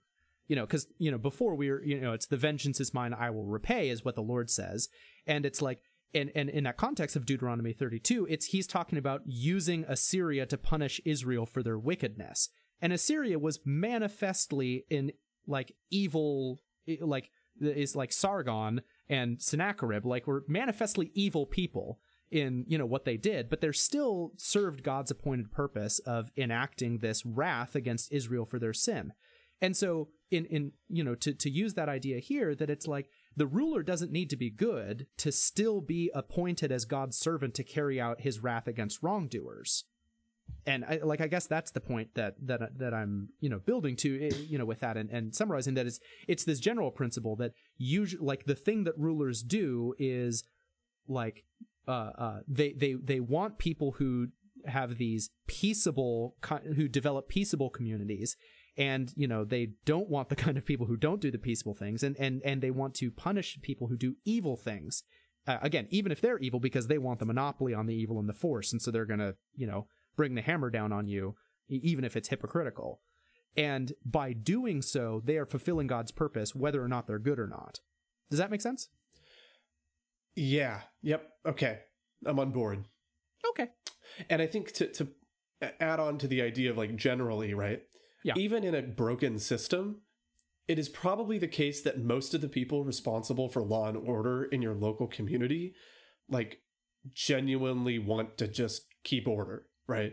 Like, it's maybe not if you live in Seattle, right? But if you live like where I do in Snohomish County, it's a different world than King County, and it's especially a different world than Seattle. It's a short drive away, but like, I don't know, it's got a lot of issues, but generally speaking, I bet you talk to the average policeman here, right? And their motivations would be quite pure. Right. We're not talking about like deep levels of corruption, even if there's broken things about the system. You talk to the average judge in the courthouse here in Everett, which is just a few streets down from where I live, like they probably have the best of intentions, right?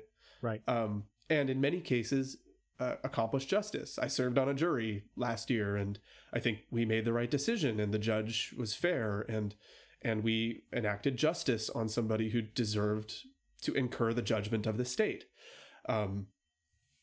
It wasn't a petty white collar crime or some stupid thing. It was, he assaulted a child, right? So yeah, I think that was an example right in my neighborhood here of incurring judgment and being a terror to bad conduct, even in this system that I would say is not very amenable to my overall perspective. They certainly kept order in one significant way, right. Punishing somebody who harmed a child. And so, yeah. Now, again, as I kind of commented, cities are sort of not that way anymore. Yeah, not all cities. But, I'm thinking of the larger metropolitan areas and stuff. But still, generally speaking, probably the vast majority of this country, just speaking of land, is being governed by people who earnestly care. Most of the people, whether they make a ton of mistakes or not, they're not trying to be a terror to bad conduct. Or to good conduct, I mean. They're trying to be a terror to bad conduct. And in many cases, they succeed at it. Despite how much I might not like them. Right. So that's where I have to jump in and say, my personal opinions notwithstanding, still in God's providence, they are in fact carrying out the wrath of God on the wrongdoer. Right. Which makes this passage generally true. Right? Yeah. And I would say that if they don't do that, if they don't carry out God's wrath on the wrongdoer, then that's basically how you get societies dissolving. That's the descent into utter chaos that just undoes the whole thing, is when rulers stop being a terror to bad conduct and start being terrors to good conduct. Right. Yeah.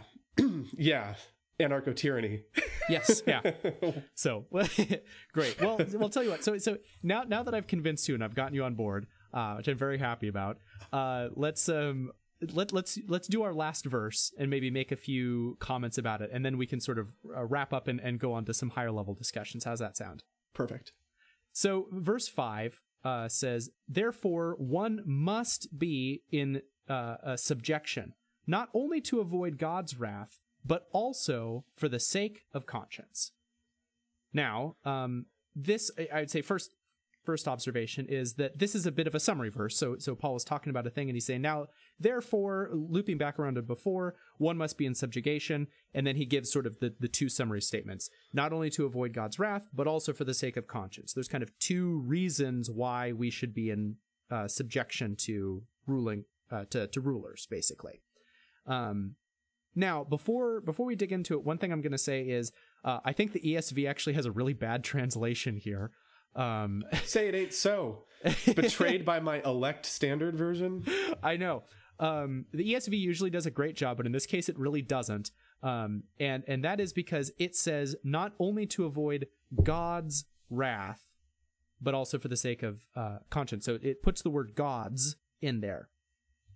And the reason why I would say that this is a bad translation is because this is totally like a interpretive liberty that the ESV translators have taken. The actual Greek that's in here, which I know not because I read Greek, but because I've read people who do read Greek, and so we'll need Jeremy to fact check me on this one. But the actual Greek here just says its wrath. So it's not only to avoid its wrath, but also for the sake of conscience. So the Greek doesn't say God's. It's just this impersonal possessive pronoun its. And so it's incumbent upon then the translator to either just render it, I would say, ambiguously of its, or to make a decision about who the its actually refers to. Because in this case, it's it could be God's wrath, because, God is part of the sentence of therefore one must be in subjugation not only to avoid God's wrath, but it also could be the rulers who it's their wrath. It says, therefore one must be in subjection not only to avoid the ruler's wrath, but also for the sake of conscience. Yeah, so I actually will have to correct you a little bit. It doesn't change the point substantially, but there isn't a possessive pronoun here. It's just there isn't. Okay, it's just tain or gain, which is the wrath. Although, it's just... yeah, unless there's some textual disagreement that I'm unaware of. But what I found by a Google search, I don't have my Greek New Testament next to me, is just the wrath. Okay. So it's not its, but... Yeah, but and typically in Greek, there's a lot of times when the article "the" is used, but you wouldn't translate it in English as "the" because the word "the" is a little more definite in English than it always is in than it often is in Greek. So in this case, he doesn't mean not only to avoid the wrath, it's just to avoid wrath. That would be like the most straightforward. Yep, and that's the way that the NASB renders it, is not only to avoid wrath, but also to and so that's the way that it is there. But yeah, so that in the same way in verse 2 it says, the one who resists will incur judgment, but it doesn't specify whose judgment you're incurring per se. And so you kind of have to do a little bit of interpretive work to figure out whose judgment it is. The same thing is happening here. It's not only to avoid wrath, but also for the sake of conscience. And now we got to figure out, well, whose anger, whose wrath is it that we are avoiding by being in subjugation? Depending on which translation you read, there's actually pretty big disagreement about this. So the New English translation actually renders it the wrath of the authorities, and the NIV and the NLT both sort of point at it being the wrath of the authorities indirectly by saying, to avoid punishment, or to avoid like its wrath, I guess is the way that it renders it there. But I'm inclined to say that this also, again, is referring specifically to the wrath of the authorities, or principally to the wrath of the authorities. And that's because this is just following the same pattern of what we've seen through the whole section, that Paul is really primarily concerned with kind of the temporal results of the things that we do. So this is, it's, leave space for God's wrath. And in that context, it's about the temporal God's wrath of being punished for your wrongdoing. And before it's, I would argue that it's incur judgment, it's incur the authorities' judgment because they will judge you for resisting them.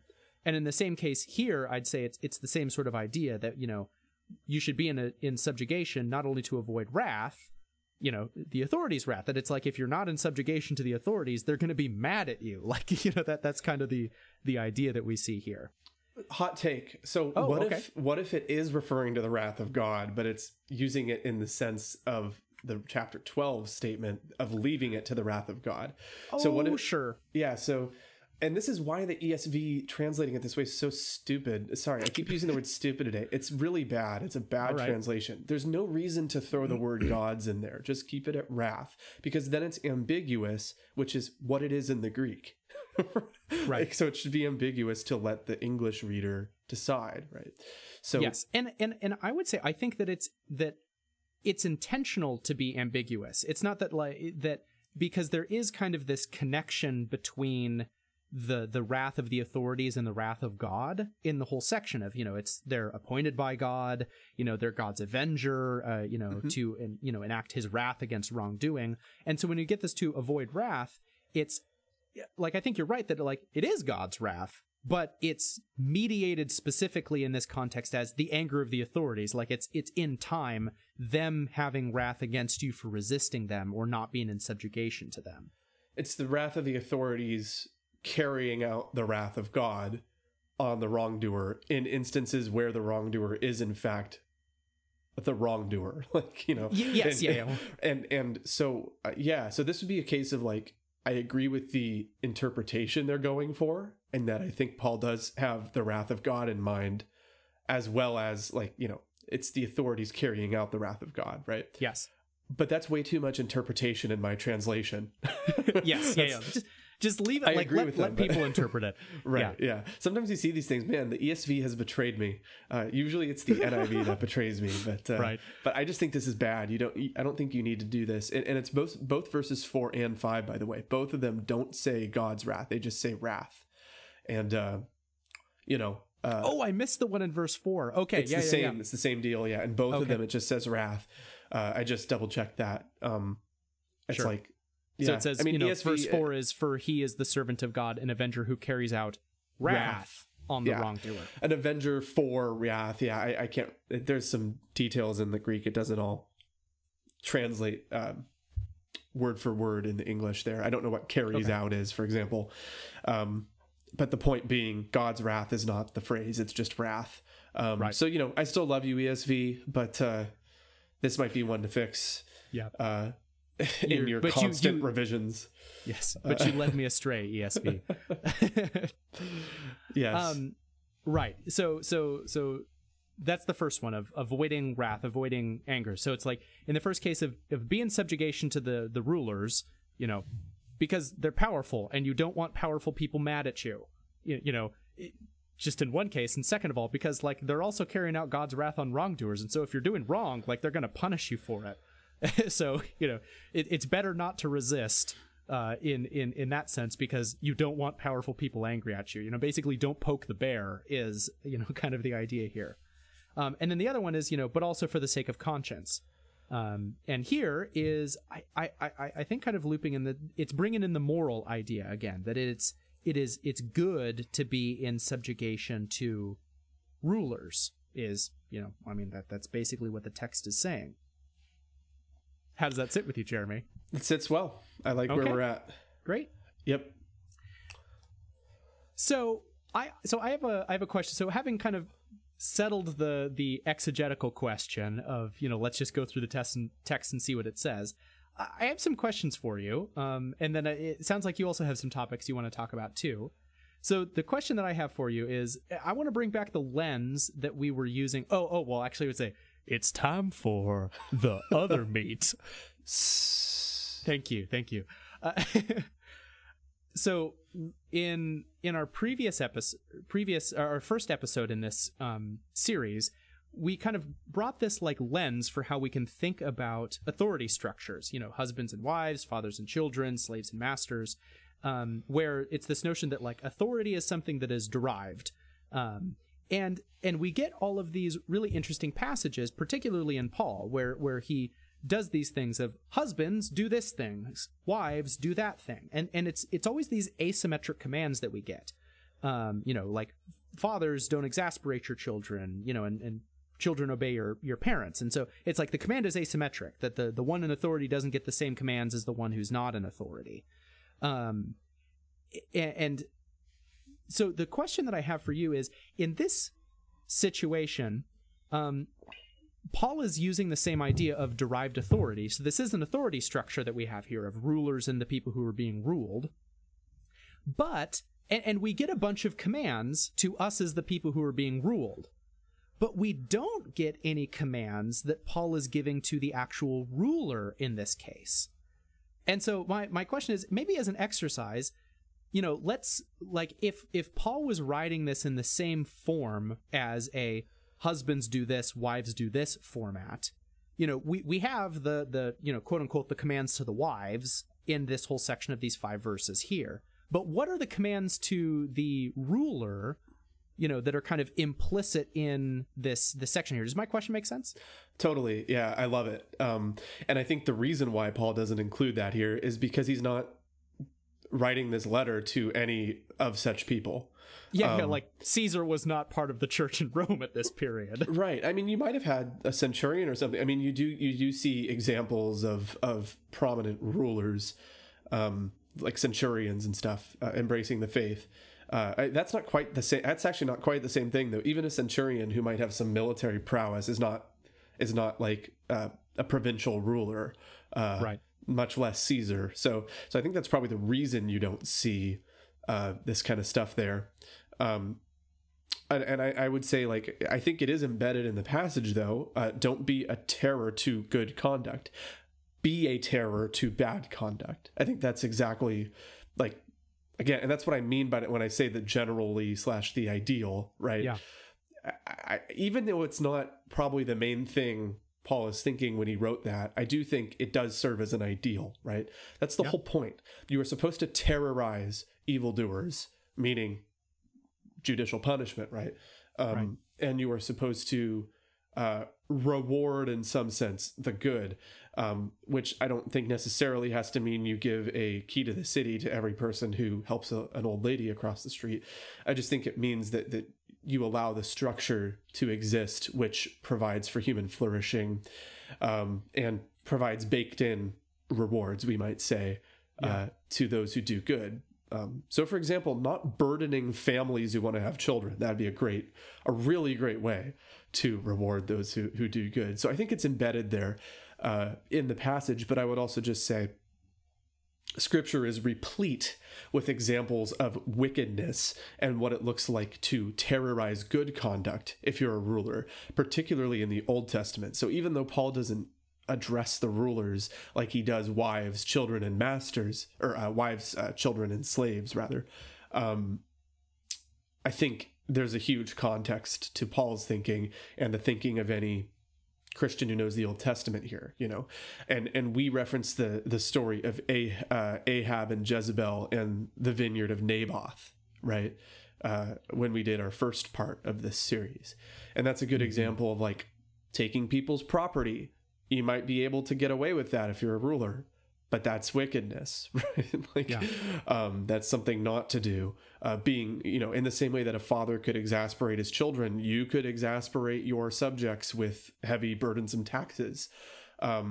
You could destroy people's life savings by inflating the heck out of the currency and, destroy the elderly and what they've saved up for, right? You could, etc.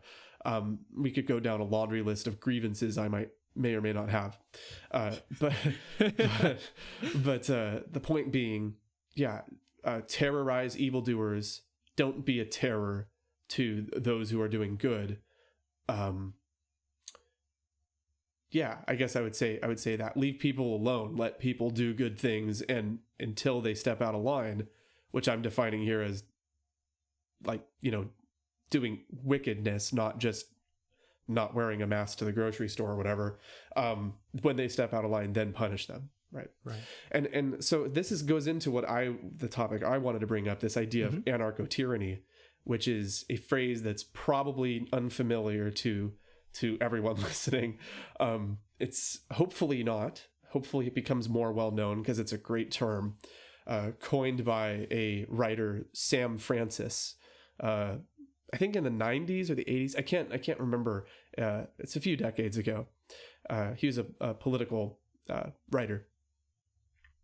And anarcho-tyranny is this fascinating concept, and it might sound familiar to any of you who have been paying any attention to what's been going on in the last 21 months since March 2020. The concept is essentially that you have an extremely powerful, overweening state that terrorizes and tyrannizes its subjects by refusing to punish evil, but vociferously punishing ordinary people who are just trying to live life, right? So the anarcho part is allowing rampant looting and arson and violence to remain unchecked in the streets, telling the police to stand down. It's like, what the heck are they good for if they can't stop rioters, right? These kinds of things. That's the anarcho part. It's just anarchy, in the sense of chaos is kind of, what it means, refusing to punish evildoers. And then the tyranny part is like people who want to run their private business, being forced to comply with all sorts of absurd mandates. And then after just barely scraping by, a bunch of arsonists come and burn their building down. And nobody in the government is interested in finding who those people are and prosecuting them. But instead, some kid who defends himself against rioters and arsonists and looters gets put on the stand to defend himself. And I'm referring to Kyle Rittenhouse here, right? Someone who's clearly acting in self-defense is on the stand being prosecuted for no reason, whereas his assailants, who were there to cause damage and who tried to kill him, two of them he shot and killed, but the third one he only wounded, right? That guy's still alive. The prosecution in Wisconsin, in Kenosha, has not pressed any charges against that third guy who's still alive, who was there causing damage. They know who he is. He's on camera doing evil things, and they're not interested in him, right? They're interested in this guy who defended himself. So that's anarcho-tyranny. That's in a nutshell. Kyle Rittenhouse, the fact that he was in that situation, that's anarcho-tyranny, the best way to describe it. And so this is what I meant earlier when you were saying, like, you know, all this stuff about, like, well, generally rulers don't want chaos. It's like, well, in some cases it's politically advantageous to cause chaos. They do this for a reason. So there's my idea that I've thrown out. I think it is a valid concept in political science, this anarcho-tyranny. And I think we're living in it right now, in at least when it comes to the cities of America. Although I guess Kenosha is not some huge city, right? But you also see it in things like, you know, people who were at the riots on January 6th at the Capitol, right? Who were just there. Like, they entered the Capitol building, but they didn't, like, attack anybody. They weren't violent. They didn't, some people there were violent, but there were some people there who just kind of entered the Capitol building and loitered, right? And those people were like, there was a massive campaign to hunt these people down and find out who they were and throw them in prison, you know, just for loitering in the Capitol, which, even if it is a crime, it's not really, like, evil, you know? And so there's been this massive campaign to root these people out and punish them and make these political show trials of them. And it's like, meanwhile, we have, like, so much footage of these riots last summer, and almost none of these people who were burning down buildings and kicking old men in the face until they bleed, like, all this absurd stuff. We have tons of video footage of it. Zero effort whatsoever to bring these people to justice. You know, it's like, there's none of it. There's no efforts whatsoever. So anarcho-tyranny is a real thing right now. And I think it does present a really difficult question when it comes to how should we as Christians handle it when the government clearly is a terror to good conduct and not a terror to bad conduct. It's the exact opposite of what Paul says rulers are/ought to be. What do we do in that situation? Does some form of vigilantism become okay? Like, I don't actually know what to think about this, right? I know I'm kind of rambling here, and I do want you to jump in here. But for example, there's another thing that's been on my mind lately is, like, how lightly our government punishes pedophiles, which scripturally, the death penalty, clearly, because rape gets the death penalty. Mm-hmm. And pedophilia is an especially egregious form of rape. So, like, okay, I just read in the news today that Josh Duggar was convicted of some really, really disgusting things. I won't talk about what they are, but pedophilia, essentially. And he got, like, 19 years in prison. And I just read that, and I'm like, why? Kill him. Like, what are we doing here? Why? I just think it's absurd. Like, you know, it's like not even life. Like, what? He's not safe to ever be around in society again with what he did. And by the way, one of the people Kyle Rittenhouse shot was a pedophile. Why was he on the streets? Why was he not executed?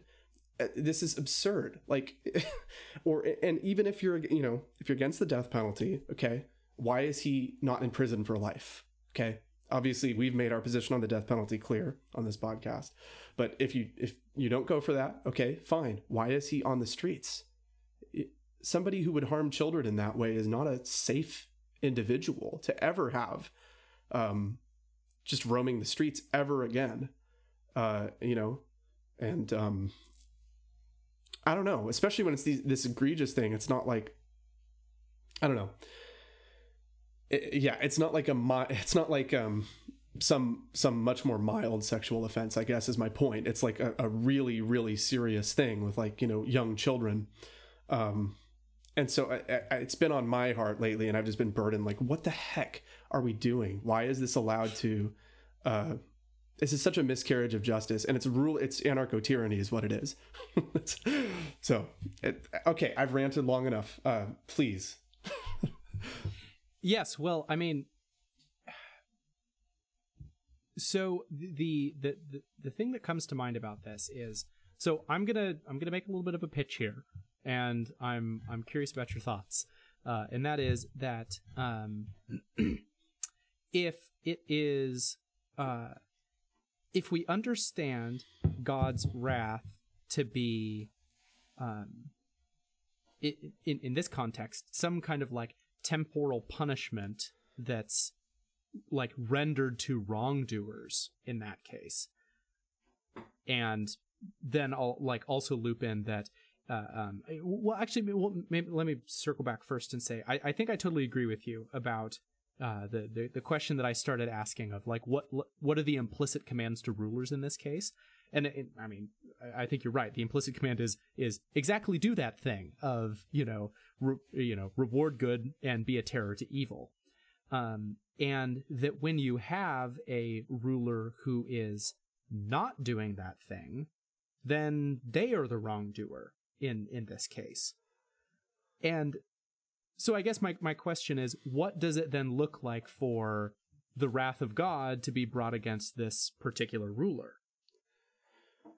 Whew, that's a good way to turn it around, I think. Because the Protestant reformers dealt with this, right? That's why they developed the doctrine of the lesser magistrate.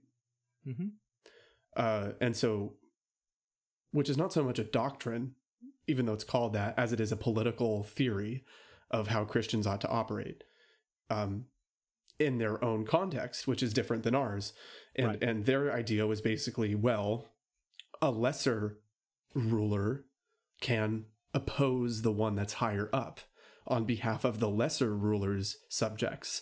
And because that lesser ruler is supposed to keep order, is supposed to reward good and punish evil. So in order to do that, a lesser ruler might have to oppose one that's higher up. And that actually is that idea is sort of what America was founded on, like the 10th Amendment whole thing. I mean, we don't follow that anymore, but we could, like Ron DeSantis is kind of doing it over in Florida. Like, you can't just say, forget you guys, we're going to not do that here. If you don't like Ron DeSantis, I mean, that's also exactly what like Colorado and Washington have done with their laws around marijuana use. They basically just told the Fed to stuff it, and like, right, yeah. What are you gonna do, right? Yeah, it's a good principle because it keeps things away from pure vigilantism, but it also allows resistance in cases where it's justified. Yes, and I think that what works about that is it is working inside of the authority system that, again, Paul tells us God has instituted. And so I'd say, it's incumbent upon the lesser rulers who have also been appointed by God to basically not neglect their responsibility, even if the people in higher authority than them are, not neglecting, but are there's a fancy word for it that's not coming to me right now. But it basically, if they're violating their responsibilities, then like that doesn't get you out. Like you're not off the hook. It's still up to you to do to dispense your responsibility well before God. Basically, is the maybe what I was building to right there. Yeah. Well, I think there's got to be a gray area there too, and I think there's definitely something here to be said for the point we've already made in this series, which is that the Bible doesn't prescribe any one form of political arrangement. Right. And a lot of this has to be decided and figured out using Christian principles and biblical, data, we might say, to respond to the situations around us, which is what Martin Luther and the rest of the reformers did when they developed the idea of the lesser magistrate. It's what Christians did when they just, figured out how to handle persecuting governing authorities in Rome all the way back in the day. And it's what happened when, not all of the revolutionaries were Christians, but many were in the American Revolution. And it's up to us to figure, it really is. It's up to us to figure out, this context is way different than those contexts. Like, we have the internet now, and that actually does substantially change things. Like, the American revolutionaries and the Protestant reformers and stuff, they didn't deal with such things as massive mega corporate media outlets that could, like, you know, and Twitter and I mean, politics is perception and information, right? So a lot of what's happening today is specific to our era. And so we have to figure out, like, what are we going to do? How are we going to navigate the world we live in? And there's not like an obvious answer to that. But just like grabbing a gun and going and like opposing the ungodly state, you're just going to get killed, right? And that's why I think there has to be some principle of, like, you don't just rush out there and attack you know, Joe Biden or whatever, you know. There has to be some understanding of, like, keeping things to the wrath of God and allowing the wheels of history to turn. If a ruler is truly evil, they won't last forever. Eventually, a people will rise up and overturn that ruler, and that's in God's providence. And guess what? Whoever replaces that ruler was appointed by God to do exactly that. So I don't know. Yeah. Well, and there's actually some things here that I'd like to talk about too, because I think there are some encouragements to us as Christians for how we can live in a society that like is evil, you know, where and what we should be doing. And so I have two maybe encouragements for us to sit with here. I'm not sure if this is quite the milk, not solid food or not, but no, sorry. We're already in the other meat for application and discussion here. So we're good to go. So the first encouragement that I'd say is, and this is the check against, you know, libertarian Jonathan right here. And that is that I think one of the points that Paul is making here is that, like, resisting rulers is like something that you'll get punished for. And even if the ruler's bad, that doesn't mean you're not going to get punished for resisting them. And, you know, so that it's like it may still just be a terrible idea, even if you don't like what the ruler's doing and the ruler is unjust. Like, that ruler's still appointed by God and they still have this power. And so, and part of that, I would say, is in understanding that God has his purposes in the rulers that he has appointed.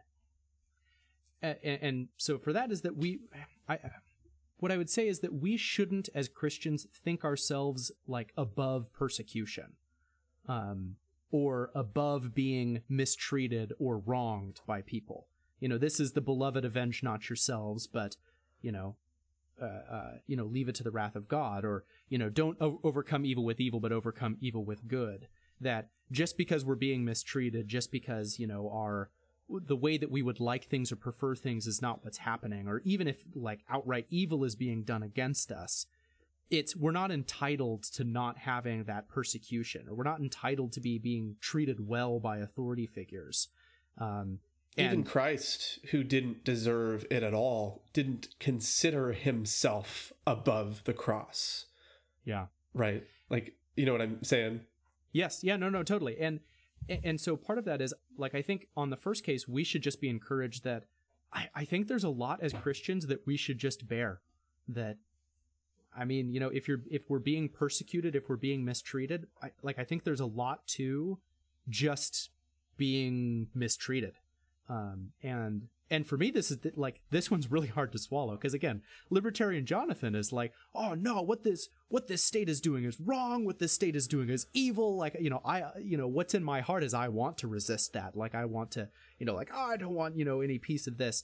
But, you know, like, my heart doesn't say like, well, I should just, you know, accept being mistreated.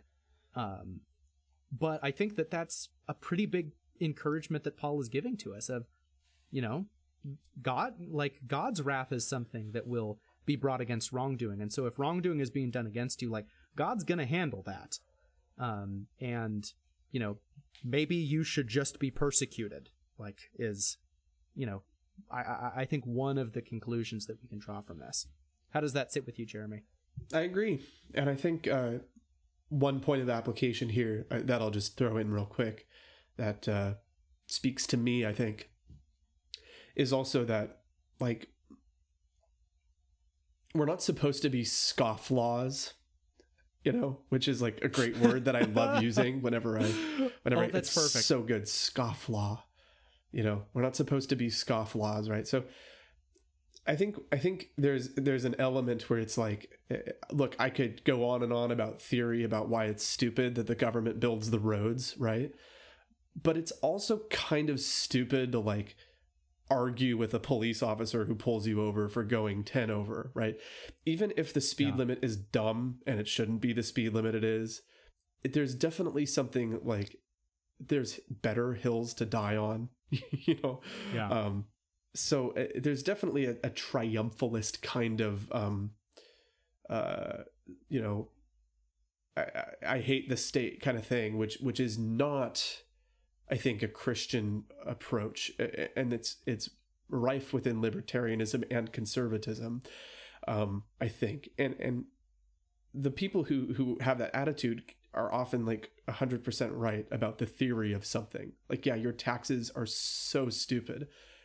Your taxes, if you live in America, your taxes are really stupid, like, and evil and wicked, right? But I think, and we're going to get into, this is a good bridge to the next episode. We're going to talk about taxation. Those of you who know Romans 13 well might wonder why we stopped at verse 5 when the next verse talks about taxes. It's next episode. We're doing it next episode. But it's like, okay, yeah, but ultimately all the money you have it because God gave it to you, right? It's not something you take with you into heaven, right? Into the heavenly dwellings with all the treasures there. So why not allow yourself to be defrauded rather than take up the sword and potentially lead to your own death and the death of many other innocent people over just money, right? So it's kind of like, even though money is huge, it's a dumb hill to die on, I think. Now, can it become, okay, like, none of this is objective and true in every circumstance. If the government starts taking 80% of your income, you should definitely take up the sword because you'll be starving. What's the cutoff, Jeremy? What percentage should we take up the sword? Like, I don't know. And even in that case, like, if you're a multi-billionaire, even though it's unjust, you can still eat, right? So possibly, not. But obviously, if it's the sort of thing where you're being starved out by your government, Soviet style, then that would be an appropriate time to revolt and, start a civil war. And a lot of people would die. It might be necessary to keep the government from killing all the subjects anyways, So that's what I mean by this is complicated. But, I, generally speaking, to just fly off the handle and start attacking the IRS agent who shows up at your house and wonders why you haven't paid your taxes, probably not the most Christian approach. It's not very wise. You'll probably just get thrown in jail. And if you shoot that IRS agent, okay, great. Now there's a son and a wife, and who are now going to bed without their father and their husband, right? Some good you've done, right? I think that's also Jesus's point when he rebukes Peter for cutting off the ear of the person who's going to arrest him. It's just like, cool, you cut off his ear. There's like a bunch of soldiers here. Like, what do you think you're gonna do, right?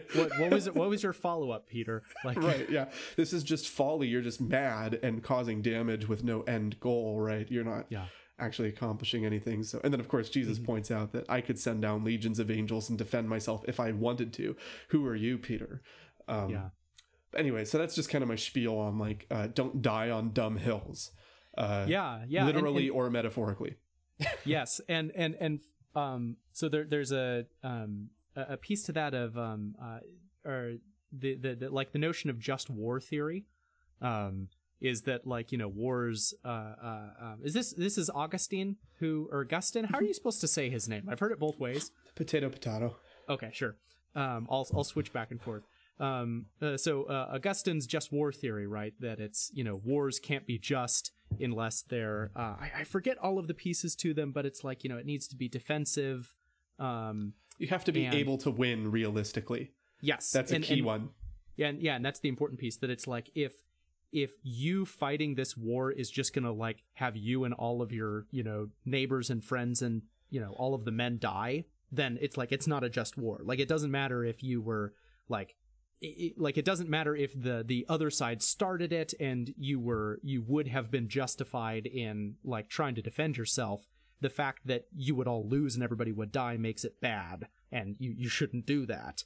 And so I would sort of apply that I think there's a just resistance theory, that we can apply to it, that resisting authorities is like, well, it's if it's a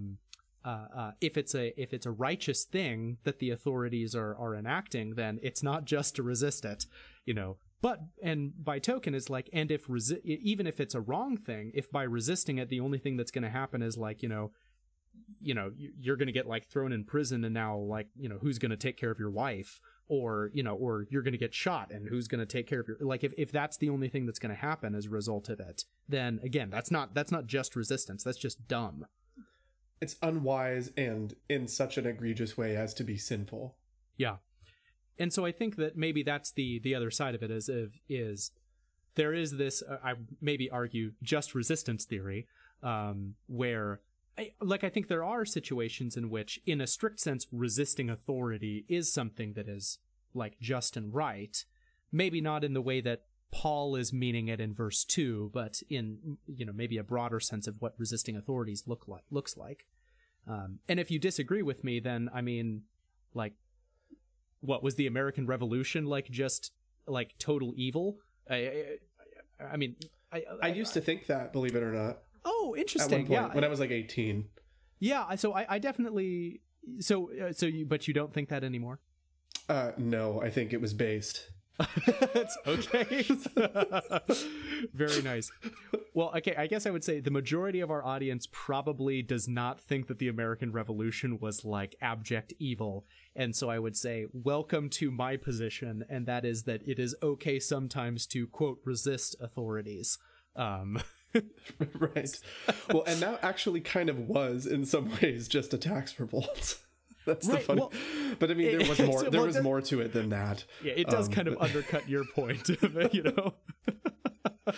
why I'm like, oh, that's the libertarian in me conflicting with this passage. I'm like, oh, they killed a bunch of British people because they were mad about taxes. That's pretty awesome.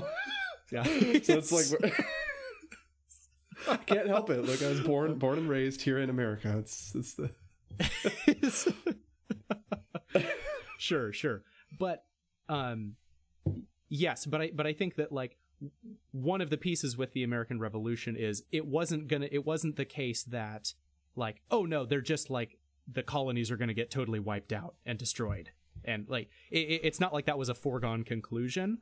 And I mean, the fact that, we are an independent nation now, I think speaks to the fact that it was maybe it might've been a long shot, but it's like not impossible that things turned out the way that they did. And so as a result, it's not like, I would say on the other side, if it was the case that like, Great Britain was just always going to totally crush the colonies if they revolted or something like that, then I would say it would be wrong for the colonies to revolt. And so that's sort of the piece that I'm trying to land in as the example for my proposed just resistance theory. I think I agree. And I would also add as an addendum that because I mentioned like the coronavirus restrictions at the outset of this very long episode, we could tie a little bow on it and just say like, yeah, if someone's holding a gun to my head, I'll probably put the mask on. I have a son. Yeah. Right? I have a wife. I have a mom and a dad and brothers and, people who care about me, right? But the reality is the state doesn't have the resources to actually pursue its tyrannical mandates. Yeah. So the risk is pretty low of me rebelling against that, right? And even if they were to come down on me, it would be a fine, and I would pay the fine to avoid you would incur prison. the judgment, and you would bear it. I would incur the judgment of the God-appointed authority, and I would come home and say things that on a bad day would not be fully in line with Paul's restrictions on speech, which we've had a podcast episode about. And I would pay the dang fine. And I would say, I'm still not wearing my mask tomorrow. And you would pay it the next day too. I would pay it the next day too. So I think that this also goes back to my silly example of like the carton of eggs on your head, right? It's like, it's just pointless and dumb, you know? But if someone's holding a gun to my head, I'll probably do it until I can amass a sort of resistance, you know? Yeah. But I guess that's the way I would understand it. And so I personally see it as, if you want to speed in a speeding zone because you think the speed limit's kind of dumb and you're just, you know, evaluating yourself and you're like, why is the speed limit so arbitrarily low here? I don't see what's dangerous about it. And in all your conscience, you know, think it's okay morally to go faster. I don't think it's sinful to do that. I do think it's sinful if you get pulled over to give the officer the hardest time of their life about it or to refuse to pay your fine, because that's dying on a stupid hill, if that makes sense. That's how I would understand this. Like, you don't have to obey every little thing the government says, but you should be conscious if you're doing it. Like, you might incur judgment, right? And you got to be conscious of that and wise, you know. So I guess that's my way of saying that. It's like, I don't know, I've heard people say it's like a sin to drive over the speed limit, and it's like, well, they won't even stop you unless you're going 5 over. And I don't actually think it's a sin to go 6 over necessarily. But if you get pulled over, you get pulled over. That's the risk you take, you know. I don't know, that's the way I would parse it out. Yeah, interesting. All right, this is a super long episode, dude. I mean, I knew it was going to be such a big for passage. Sure. Well, I think maybe we can wrap up there for this time. We gave a little bit of a teaser at the end for taxation, which we're gonna get to in the next episode. We can decide if taxation is in fact theft or not, and you know what a Christian response to taxation should be. Maybe just to whet everybody's appetite for what's coming in the future. You should be really mad about it. That's the. You should stage a revolt and throw tea into the harbor.